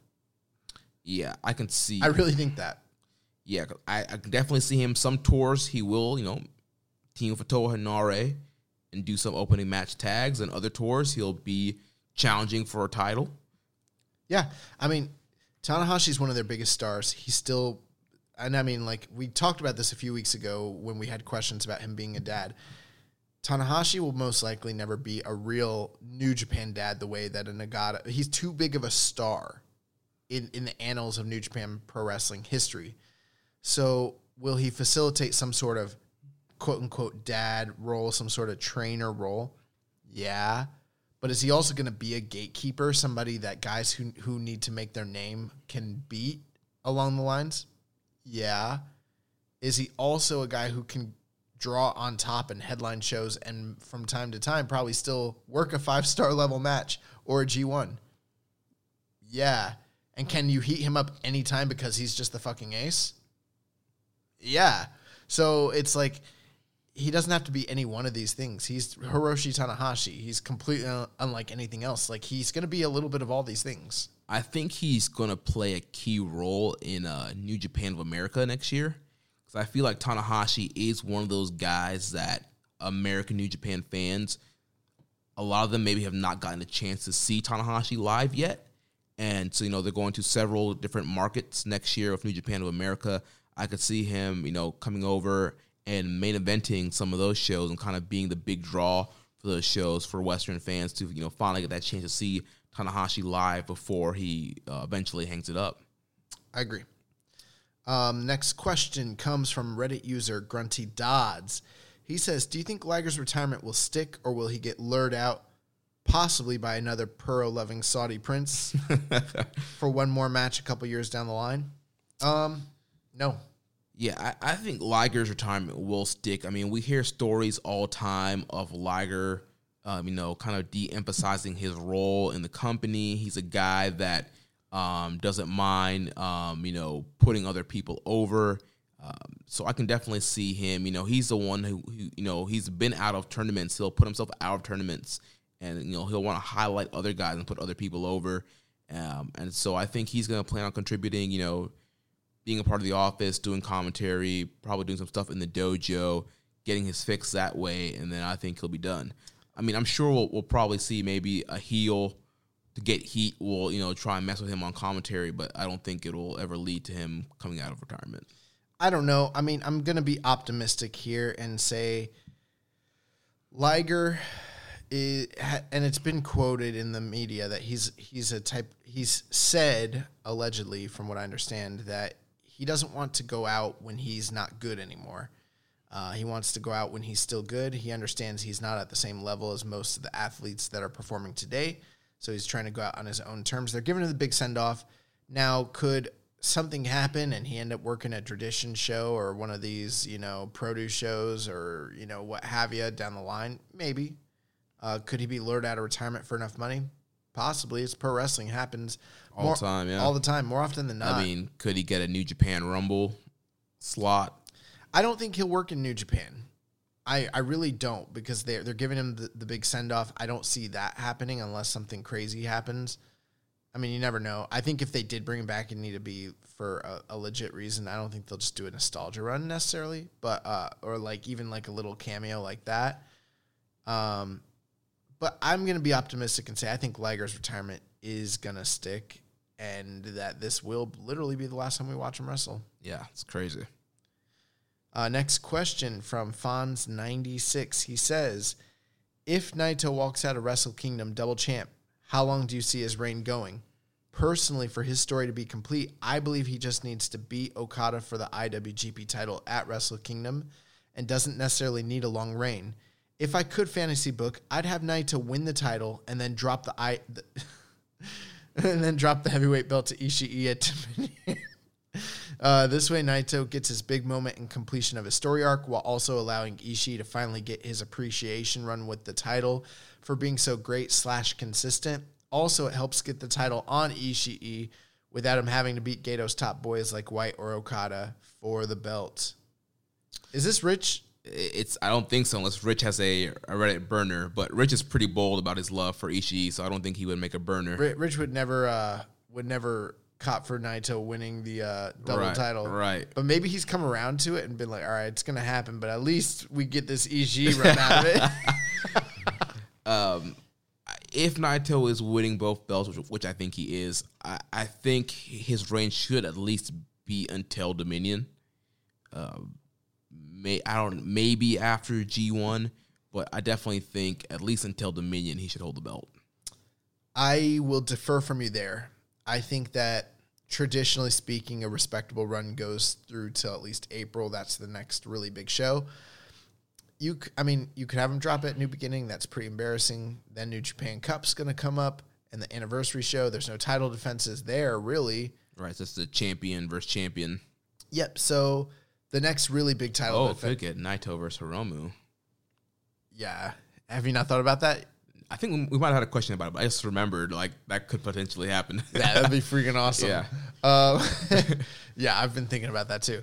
But I think that whatever that big April show is, whether it's Invasion Attack or Sakura Genesis or G1 Supercard or whatever you want to call it, that's the very bare minimum. That's where it would be. If he were to lose it at New Beginning, that'd be shocking and pretty demoralizing, I think. Yeah. Other than that, though, your Ishii booking, as fun as that sounds, is crazy. They're never doing that. Once you hold the never title, you are never getting the IWGP title. Well, and we love Ishii. Like, we really, really, really, really love him. But I also understand that he's not winning the belt. And if he does win the belt, it's not happening at Dominion. He is not headlining. It's going to happen at New Beginning or it's going to Destruction or something. When he gets a title run, he's winning it in Cork and Hall. Him and Nakanishi, the only two guys to ever win the belt in the Cork and Hall. Yes, I said the Cork and Hall. Yeah, that's. I'm sorry. The truth is, like, Ishii's probably never sniffing that title. Yeah. Next question. Thank you for the question, though. And you know what? And I don't want to come off like sound cocky or anything like that. It's not that at all. It's just Gato's not putting the title on Ishii. Right. I mean, it's been this long. How hard would you mark out if Ishii won the belt? Dude, I would lose. I think I would pull a U like when Tanahashi won G1. I'd knock over that couch over there. Next question from Just Little Bear 01 says, it's been over 4 years since there was a major stable change in New Japan. What do you feel is the most likely stable to dissolve or break up to form a new faction? I would personally guess Chaos, as it feels like they don't even roll as anything like a unit anymore. So I think the two factions that I think need to shake up the most is, yes, Chaos that Just a Little Bear mentioned. Also, I think Los Ingobernables de Japón, there needs to be a shake up there. And with LIJ, you have a lot of guys that are kind of starting to break out. You have Sonata, Evil, and Shingo, who could all potentially be pushed as single stars. I mean, I said it before, I think Shingo is a potential Dome main eventer, and, a lot of people have been saying, Shingo is too good to kind of just be, a member of LIJ and kind of be under Naito. So a lot of people want to see Shingo break out. There have been rumors that the plan for 2020 is to push Evil and to break him off from LIJ and from teaming with Sonata.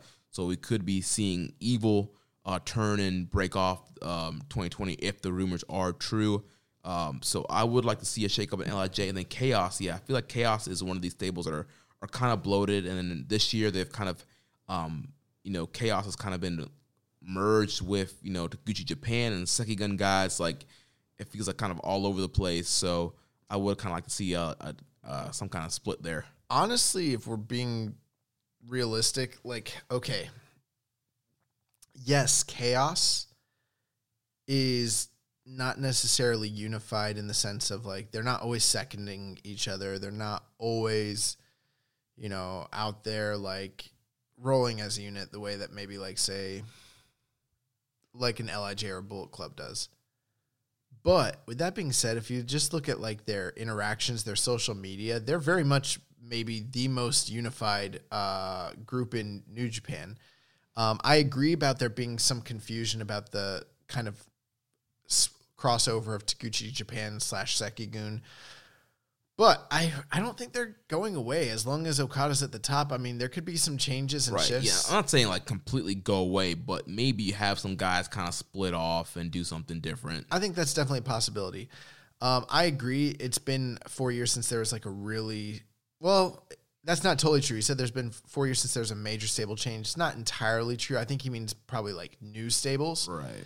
Because, I mean, you know, in the past, like last year alone, we got the breakup of Bullet Club and the Elite. We also got the shakeup with Jay White and Chaos and everything along those lines. Those were shifts. And then also the shift between Sekigun and Chaos and their alignment. But I'm ready for there to be some major shifts. I think that things are extremely stale when it comes to the groups. I really wouldn't be surprised if something happens with LIJ this year. And, you know, there's a conundrum there because they're one of their biggest merch sellers. They're the most popular group in all of New Japan. So it's kind of like, do they forego that to kind of, but you know what it reminds me of? It's the Shield. It's very similar to like the Shield. Like, it might be that they've done all that they can do. And once this storyline plays out with Naito winning the title, I really wouldn't be surprised if there's a breakup. I also really wouldn't be surprised if there's a breakup with Suzuki-gun. Yeah. There's a lot of, I mean, it's not overt, but it does seem like there could be some shifts there. Right. That's another faction where you have some guys that are kind of breaking out. You have Sabre, Taichi, and Archer, which are all three guys that could be pushed as top singles acts in different divisions. I could see some changes in Chaos. I don't see Chaos going away.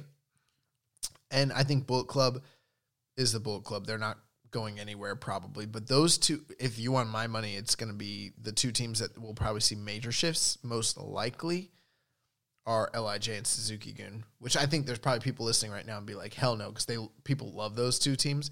But because they have so many breakout stars, I think that they need room to grow. I think that's why I think there's going to be some shifts. Well, no, a lot of our listeners have been kind of clamoring for a Sabre-gun, so I don't think it'll be that. Right, but I'm saying like I don't think people will be completely sad if Suzuki-gun kind of changes up, especially if it did lead to this Sabre-gun kind of thing people want.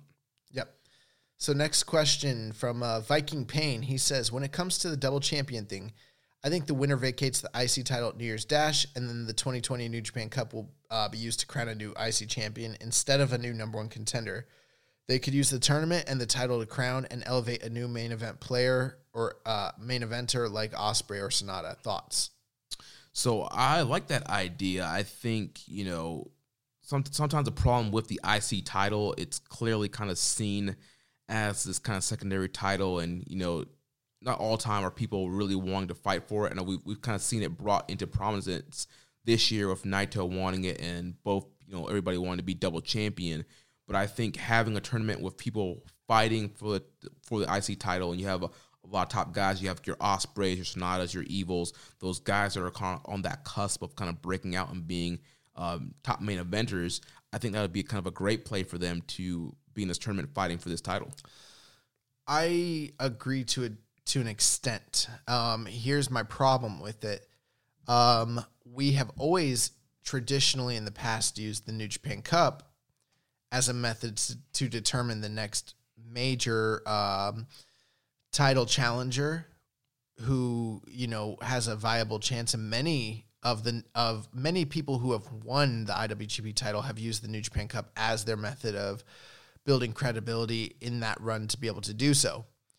If the New Japan Cup is simply an IC title tournament, which I'm not opposed to, I think that's a good idea, then we have to start talking about a new method during that period of time from like February to April to set up a new title challenger. Now, I guess you could do that on its own, but it's sort of the tradition of the New Japan Cup to be that tournament that establishes a title challenger. Right. This is not a company that likes to break away from their traditions, especially long-established ones. This one goes over a decade. So I would be surprised if they actually did this. I don't think they're going to. I think that because of the fact that they use this to book their next title challenger and sometimes even champion, you're not going to see a change in the New Japan Cup. I think what really happens is, I agree with you. I think whoever wins the double title is going to vacate the IC belt. And I think they're just going to have a new beginning, like either mini. Kind of like a small eliminator kind of thing. They might have no, I think they'll probably crown the champion there. I think they'll probably either have like a mini tournament or they'll just name the top two competitors and then have them fight it out for that belt. most likely. Nothing too dramatic. Yeah. I think that's what they're going to do.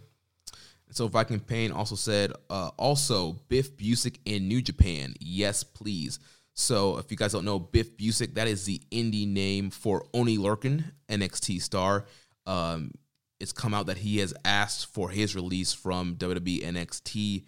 And yes, I would love Biff Busick in New Japan. He does wrestle a strong style, and if you saw some of his stuff in PWG and other indies, this guy is a great worker, and I think he would fit in very well in the New Japan system. Yeah, I mean, I think Biff Busick is a world-class talent and extremely underrated. For those who are in the know, they know, but there's a lot of people who don't know, even, some people who, peripherally followed NXT, they don't even know who Oney Lorcan was or Biff Busick, but the guy's incredible. Let's work on him getting his release first, and then we can talk about. We can talk. But I'd be happy. So next question from Reddit user Just a Little Bear 01: with the Honor Rising show seemingly no longer occurring, what do you feel the potential drawing appeal of a co-promoted Rev Pro show in Japan would be? Or is it better just to focus in-house at this point, aside from Fantastica Mania? Yeah, so there's no Honor Rising on the docket for this coming calendar year. It's around this time that they usually announce the Honor Rising tour. For those of you that don't know, it's a tour where the stars of Ring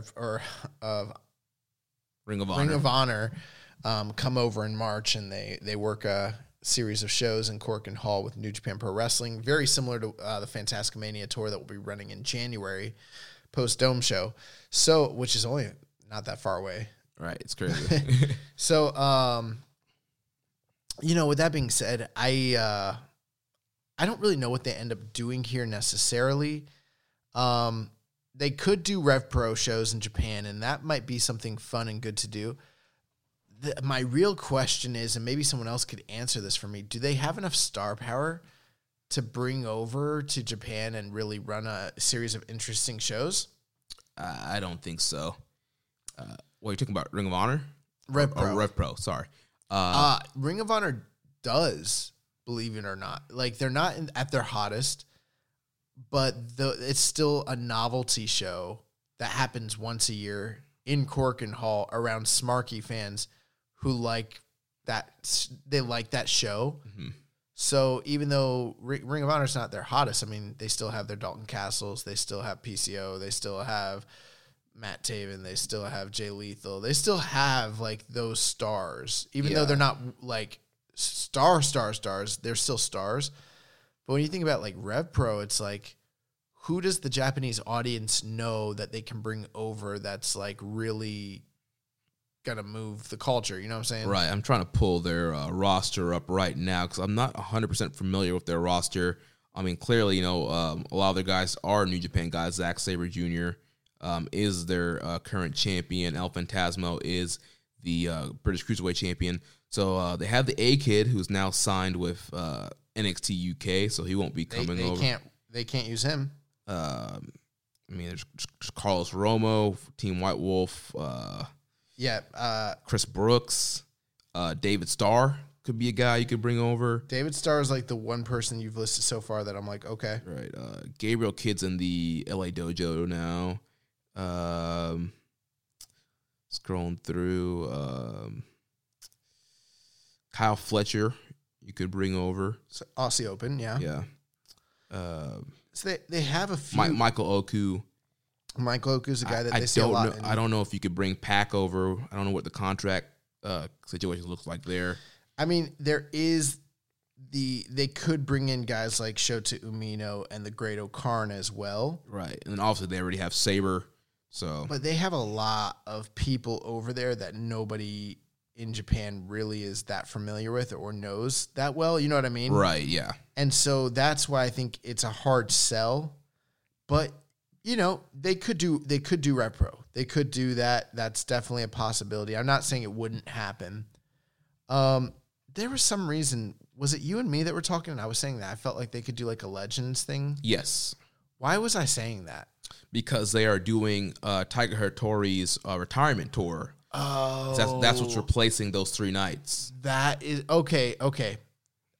I've been thinking about this all day, and I was like, why did I think that they would just run a bunch of legends? I'm like, why would I was like, there had to be some sort of catalyst that made me feel like that's something they would realistically do. And I was like, why would I think that? Because I couldn't remember. Okay, so here's the deal. Tiger Hattori's retiring during that tour. Right. It's the first show of the tour, February 19th. So if they end up doing that tour and it just ends up being New Japan Pro Wrestling and they just end up doing a tour with their own guys or something like that, that would make a lot of sense to me. But here's the other thing. They generally do use this tour as a chance because they always have outside talent. They give quite a few of the guys a break and some time off.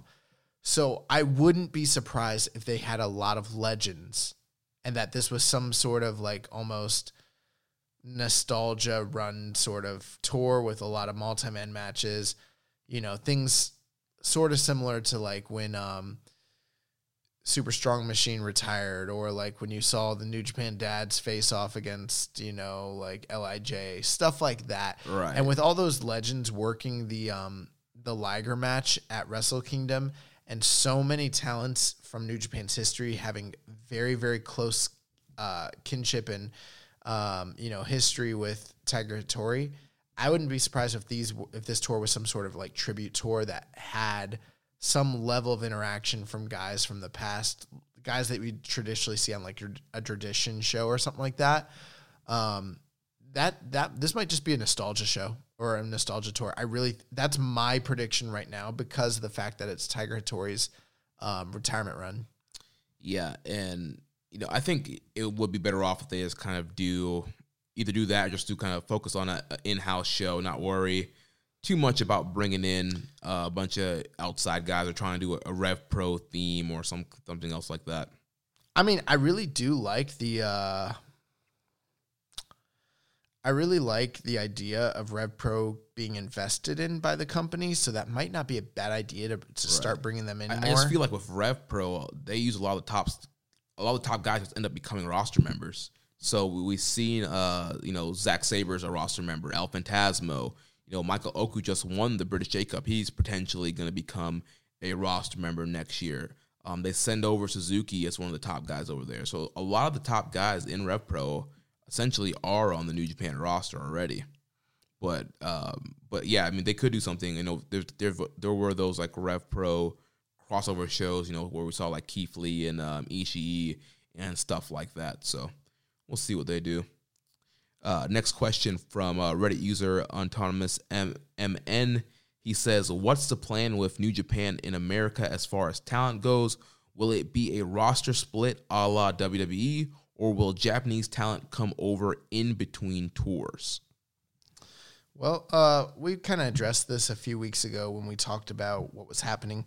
We really don't know exactly what New Japan of America is going to be.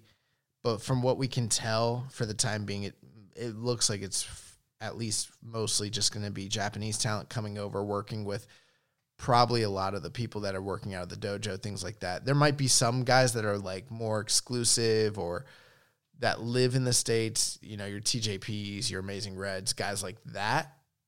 But for the most part, I don't think it'll be that different from New Japan Pro Wrestling. We're not getting brand supremacy in New Japan. To answer the question, it's not Dragon Gate USA versus Dragon Gate. It's not two separate entities. It's probably just, expanding their U.S. Focus, but it's not a separate brand. Right. I think based off the press conference, they did say there would be like tours, either tours kind of going on at the same time or tours like in between tours where guys could be kind of coming over. So, yeah, no roster split, no brand split, no brand supremacy to worry about. But, yeah, we'll be seeing, because obviously the main draw for New Japan shows are the Japanese guys. So, we'll see, just like we've been seeing Japanese guys kind of coming over. So, next question comes from Reddit user Dog Whisker. Says, picture Naito being squashed really hard at the Dome. What could be the implications?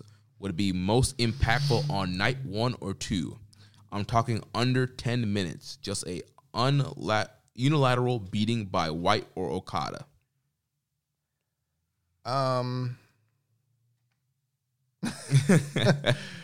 I really don't imagine them doing a 10-minute squash match in the Dome. If they did, it would have to happen on the first night on the undercard against Jay White. I don't see them doing that. I mean, I don't even know. Like, at that point, Jay White fucked this man up 3 times in a row, and he did it quicker the last time. Like, but can you imagine? Okay, think about this. Can you imagine a 10-minute squash match on night 2 of the Tokyo Dome? No. Come on, man. That's not ever going to happen. That sounds like some Vince McMahon sports entertainment stuff there, pal. I'm just thinking, like, I remember when Inoki got squashed by Vader, and the people rioted so hard that they weren't allowed to come back to the building. They were taking their cushions and lighting them on fire. Yeah, I saw the clips of that stuff, yeah. So it's like, no. They're not going to do that. Yeah, I mean, if they did it, I think, like you said, it would have to be night 1. It'd have to be Jay White. But, yeah, if Naito gets to night 2 and gets squashed, I think that's bad booking. Here's my problem. Dog Whisker, you used the term impactful. This wouldn't be impactful. This would be damaging. This would be destructive for them as a company. Naito is their biggest, like, merch seller, their biggest star. A lot of people don't like to acknowledge that, but it's true, at least in Japan for the most part. Yeah. There are some guys that are, like, on the same level as him, and maybe his popularity isn't where it was 2 years ago. But why would they ruin one of their biggest money producers? That wouldn't make any sense. Now, can Naito lose? Absolutely. I think Naito could lose either night or both nights. That's possible. But he's not getting squashed in 10 minutes by White or Okada or Ibushi. Right, yeah. This is not happening. And so last question comes from Danny. He says, with a multi or gauntlet tag team title match likely for Wrestle Kingdom, what are the best examples in New Japan of that type of match featuring 4 or more teams? Come to think of it, I can't really necessarily think of a really good tag team gauntlet necessarily. I'm sure that there's probably been something decent out there. Yeah. I mean, when I think about multi-man tag team matches, I mean, there was a long period of New Japan's history where they're a very traditional wrestling company. They didn't do multi-tag team matches. It's like a more modern invention. And, I think a lot of the really good ones are probably the junior ones, the ones with, like, the Bucks and, Forever Hooligans and Red Dragon and right, and all those are Roppongi 3K. Yeah, those, like, 4-way matches they would do, yeah. Time splitters. There's quite a few of those, but I can't even think of one off the top of my head that, like, I loved or anything like that. Yeah, I'm not a huge fan of the multi-tag team because, like, matches. When they do, like, the gauntlet, like, with the Never 6-man, like, it's really quick. Like, you get some guys out there, they did kind of do some, like, quick eliminations. Like, it's usually nothing that special. It's just getting people on the card.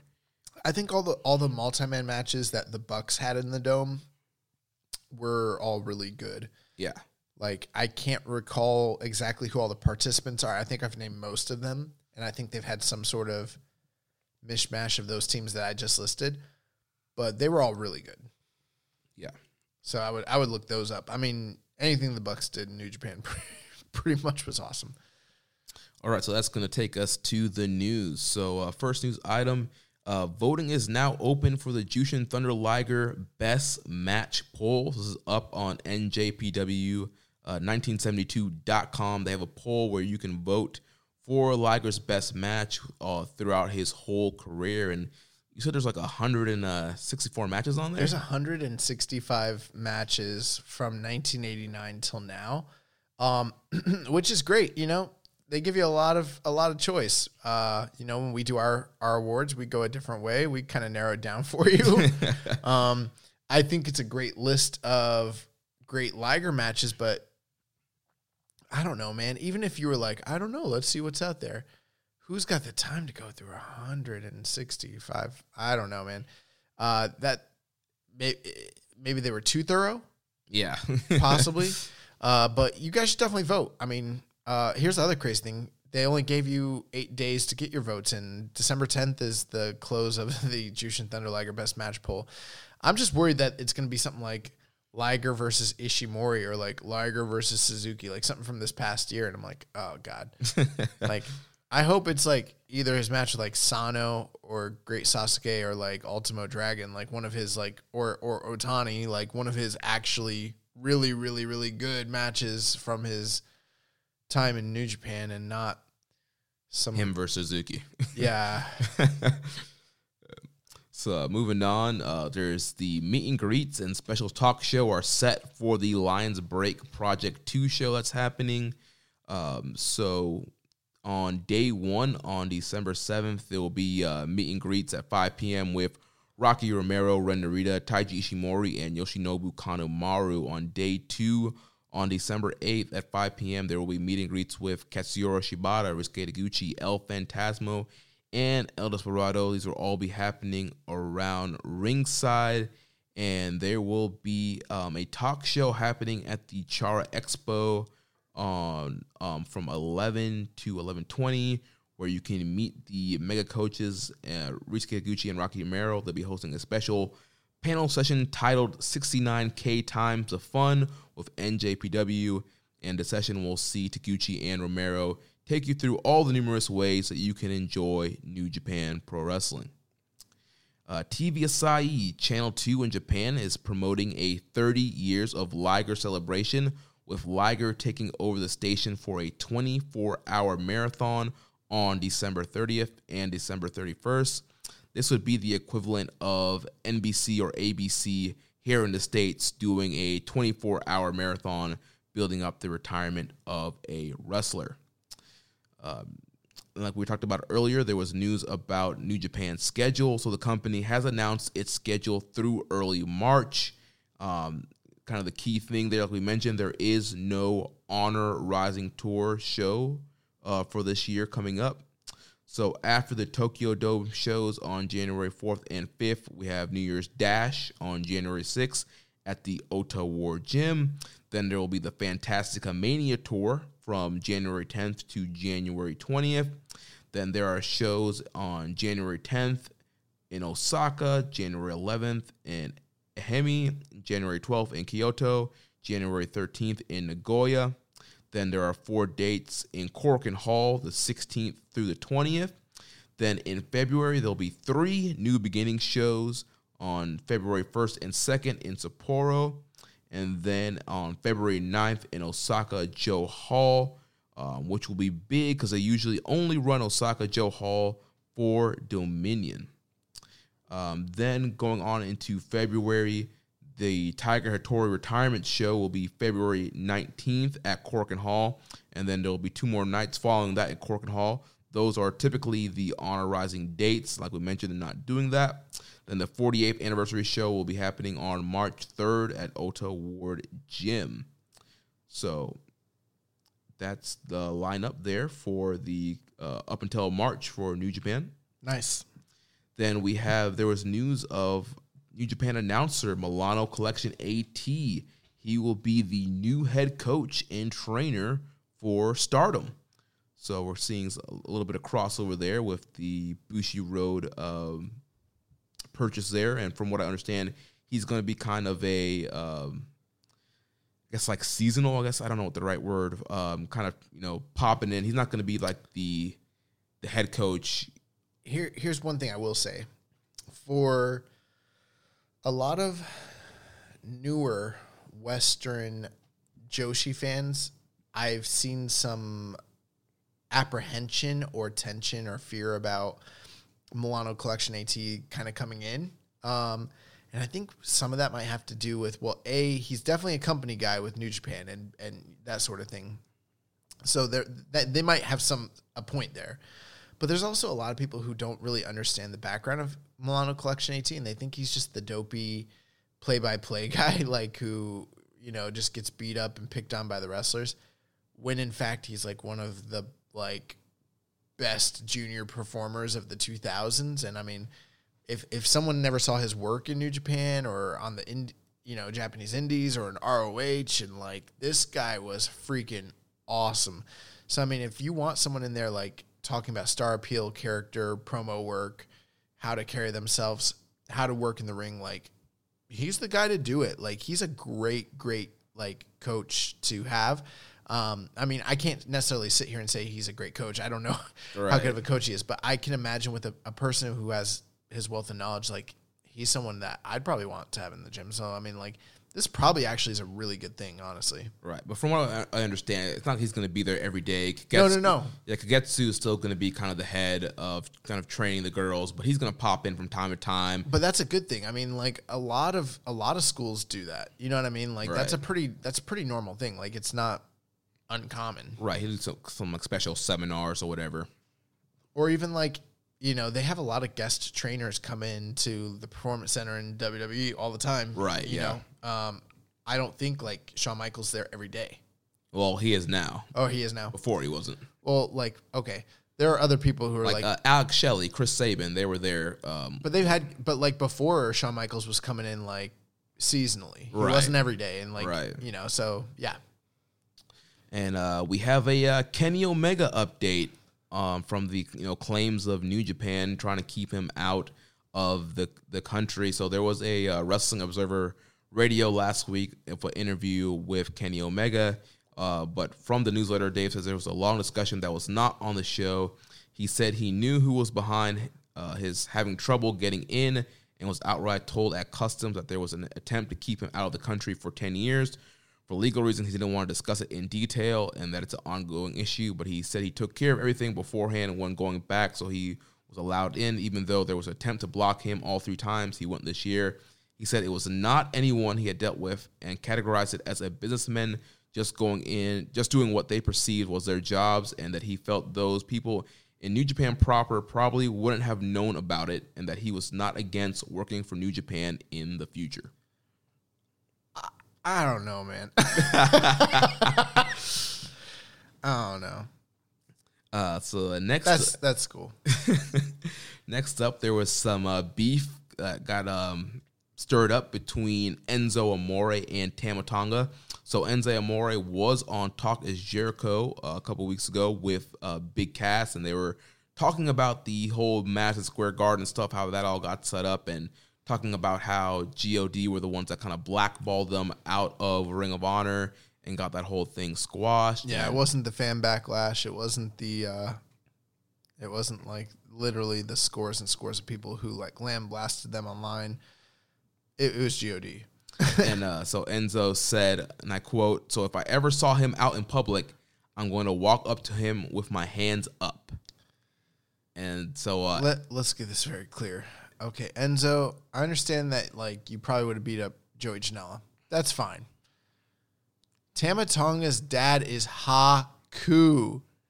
Yo, you would get fucked up. You don't want to mess with those Tongans, man. Don't walk up to a son of Haku with your hands up, you freaking idiot. You will get lit up. He'll smack you up. It doesn't matter where it is. It could be like in the public library. It could be at the gymnasium. It could be at a fan fest. It could be in Whole Foods. It doesn't really matter. Tama Tonga would fuck you up, bro. Like, bro, you saw Tama Tonga. Yeah. You want to mess with Tama Tonga? No, my experience was very pleasant. He's very nice. Boss a bear. We say on the good side. I wasn't trying to mess with a son of Haku. You trying to mess with a Tongan, bro? The fuck's wrong with you? So, yeah, then, of course, Tama Tonga kind of tweeted about that, and so lots been stirring there, and the whole video of Tama throwing the ROH belts have kind of resurfaced and all that stuff. So there's a couple other things I saw this week that were interesting. I listened to a podcast on Wrestling Observer Radio. It was the Pacific Rim podcast with Fumi Saito and Jim Valley. They interviewed Chris Jericho discussing his time in Japan and his future thoughts on working with New Japan going forward. And from every indication that he said on this show, and it was a really good listen too, by the way, if you guys haven't listened to it, but he sounds like he's going to keep working for New Japan. He does not sound in any way based on his statements on this podcast. he did not sound in any way like he's not going to continue to go back to Japan and work for New Japan Pro Wrestling. He did kind of discuss, that there's some tension between All Elite Wrestling and New Japan Pro Wrestling, and more just from the business standpoint. It didn't sound personal. He's just like, yeah, it sounds like they don't want to work together. That's a bummer. But he's like, I'm going to keep going. He's like, as long as I'm working for them, I don't anticipate not going to Japan to continue to work. Oh, and then he listed a list of guys that he wants to work with. He's like, me and Will Ospreay can make money. He's like, me and Suzuki could really make a lot of money. He was like, me and Jay White. I was like, oh, hell yeah. He's like, me and Kota Ibushi. And I was like, dude, so he's got a list of guys he still wants to work with. Yeah, going forward. On a similar front, I heard a interview today with John Moxley on the Chris Van Vliet podcast, and he mentioned that as long as he's still wrestling, he still wants to do Japan. He loves going to Japan. So yeah, I listened to that. He didn't really discuss New Japan too much in depth, but I listened to that part, and he did mention he's like, yeah, I'm going to keep going to Japan. Yeah. And I was like, okay. All right. Then the last thing here in New Japan news, there was a interview on Fox Sports Australia with New Japan President Harold May, kind of talking about the expanding of New Japan. Did you catch any of that interview? I saw some of the quotes from it, but I didn't read the whole thing. I read it. It was pretty good. He did talk a bit about Kenny Omega, and he talked about the rumors again, and he's like, dude, this was our world champion. This is a guy that we had a great professional relationship with. And he's like, why we would never do that, So he's really dispelling everything. I understand Kenny's being like, well, they wouldn't know about it, but I don't know, Kenny. Yeah. All right, that's cool. And then also, Harold May in that interview was asked about partnerships, and he was very subversive about it. He was like, well, there's a lot of different potential partners that we're looking at down the line. There's a lot of opportunities. Landscape of wrestling is changing. We're considering all of our options. And I'm kind of just paraphrasing. He didn't say these exact words, but then he was like, but at the same time, once you're a partner with us, you're kind of a partner with life. It's sort of like a marriage. But he never talks about Ring of Honor specifically, but it makes it sound like, once you're with us, it's forever. Right. He's like, we take a lot of time really thinking out these sort of things before we jump into anything. And then they did ask him about AEW. He's like, hey, we're waiting to see, what they're doing, their business model, everything, blah, blah. So, we wish them all the luck in the world. And I'm like, it's very interesting. But he didn't really talk about Ring of Honor when they're talking about partnerships and stuff. And then very telling. Yeah, it's very clear by No Honor Rising that things are shaking up. Yep.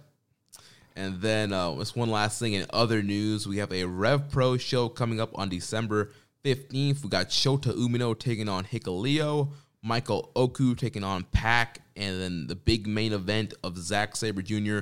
and Minoru Suzuki taking on Evil and Sanada. So a lot of New Japan action in these past couple of weeks on the Rev Pro. When's Final Battle? Sometime December 13th, I think. So in 2 Fridays? Yeah. Were you going to watch that?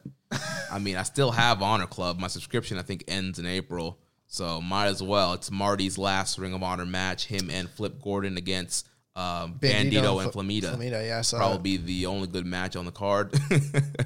Come on, PCO against Roosh. PCO and Roosh might be lit. Yeah. I really think that might be lit. But and then also there's Gresham and Lethal against the Briscoes. That should be pretty good. Yeah. Might be okay. It might be fun. Might be fine. Actually, it might be better than one of these World Tag League shows. So all right. Well, only one last thing left to do on this show. And it's Jeremy. Recommended match of the week. Hit the music. Yeah, we really need to get some recommended match of the week music. No, it's not the same because we can't say hit the music. We're freaking stealing from James and Rich. But I really like saying hit the music. It's freaking funny. It is very fun to say. But yeah, recommended match of the week. My pick this week is Kota Ibushi versus Ren Narita from the Showdown show from Los Angeles that was uploaded this past week. You went back in the catalog for this one. I went way back. And the reason why I went with this is I know a lot of people probably did not watch these shows. They already happened in the past. Like, we already kind of knew the results, and, you know, they weren't affecting anything going forward. But overall, from top to bottom, this was a solid show. I love the presentation of New Japan in the Globe Theater. It's an awesome venue. And then this Kota Ibushi Ren Narita match was awesome. You got Kota Ibushi, a guy that's getting ready to be a part of this double title match at the Dome, coming out to Los Angeles to wrestle Ren Narita. And he could have gone in there. He could have ate Narita up, made it a quick match, and got out of there. But he went in there and had this awesome match with Ren Narita, gave Narita a lot, made Narita look like a star. These guys just slapping the crap out of each other, going back and forth. I love this match, and I think you guys definitely need to go out of your way, check out this Los Angeles show, and if you're only going to watch one match, please watch Kota Ibushi versus Ren Narita. And like we mentioned at the top of the show, I will be working on putting together a list of all the recommended matches of the week since we started doing them, along with the Wrestler of the Month and the Match of the Month, and get them all on socialsuplex.com with links to the recommended matches of the week. And once again, shout out to Dan for that idea of kind of compiling everything and putting it up on a list somewhere. And so that's going to wrap things up for this week. Next week, we'll be back with our review of the World Tag League Finals. So make sure you connect with us on social media. On Twitter, the show is at KI Strongstyle. I am at Jeremy L. Donovan. You can also follow us at Social Suplex on Facebook.com. We are Facebook.com/Social Suplex. You can also find us in the Wrestling Squared Circle Facebook group, Facebook.com/group/Wrestling Squared Circle. On Reddit, I am the Pro Black Guy. Josh is keeping it strong style. You can email me, Jeremy at socialsuplex.com. Also, check out all the other shows on the Social Suplex Podcast Network. On Sundays, we have One Nation Radio, hosted by Rich Latta and James Boyd. On Wednesday, we have the Ricky and Clyde Wrestling Show from Scotland. Every other Wednesday, we have our podcast dedicated to independent wrestling, Grown Men Watch This Shit, hosted by Jeremy Tate and Chris Bryan. On Fridays, we have Get in the Ring with Danny and Beast Mike. And Saturday, we have All Things Elite with Floyd Johnson Jr., Amy O, and Tiffany. Don't forget to get your votes in for our 2019 End of the Year Awards. Don't forget to subscribe, leave a rating and review, and we will catch you next week on Keeping It Strong Style, the ace of podcasts. Thank you for listening to Keeping It Strong Style. We'll see you next time. If you're a woman over 40 dealing with hot flashes, insomnia, brain fog, moodiness, or weight gain, you don't have to accept it as just another part of aging. The experts at MIDI Health know all these symptoms can be connected to the hormonal changes of menopause. And MIDI can help with safe, effective, FDA-approved solutions covered by insurance. 91% of MIDI patients get relief from symptoms within just 2 months. Book your virtual visit today at joinmidi.com.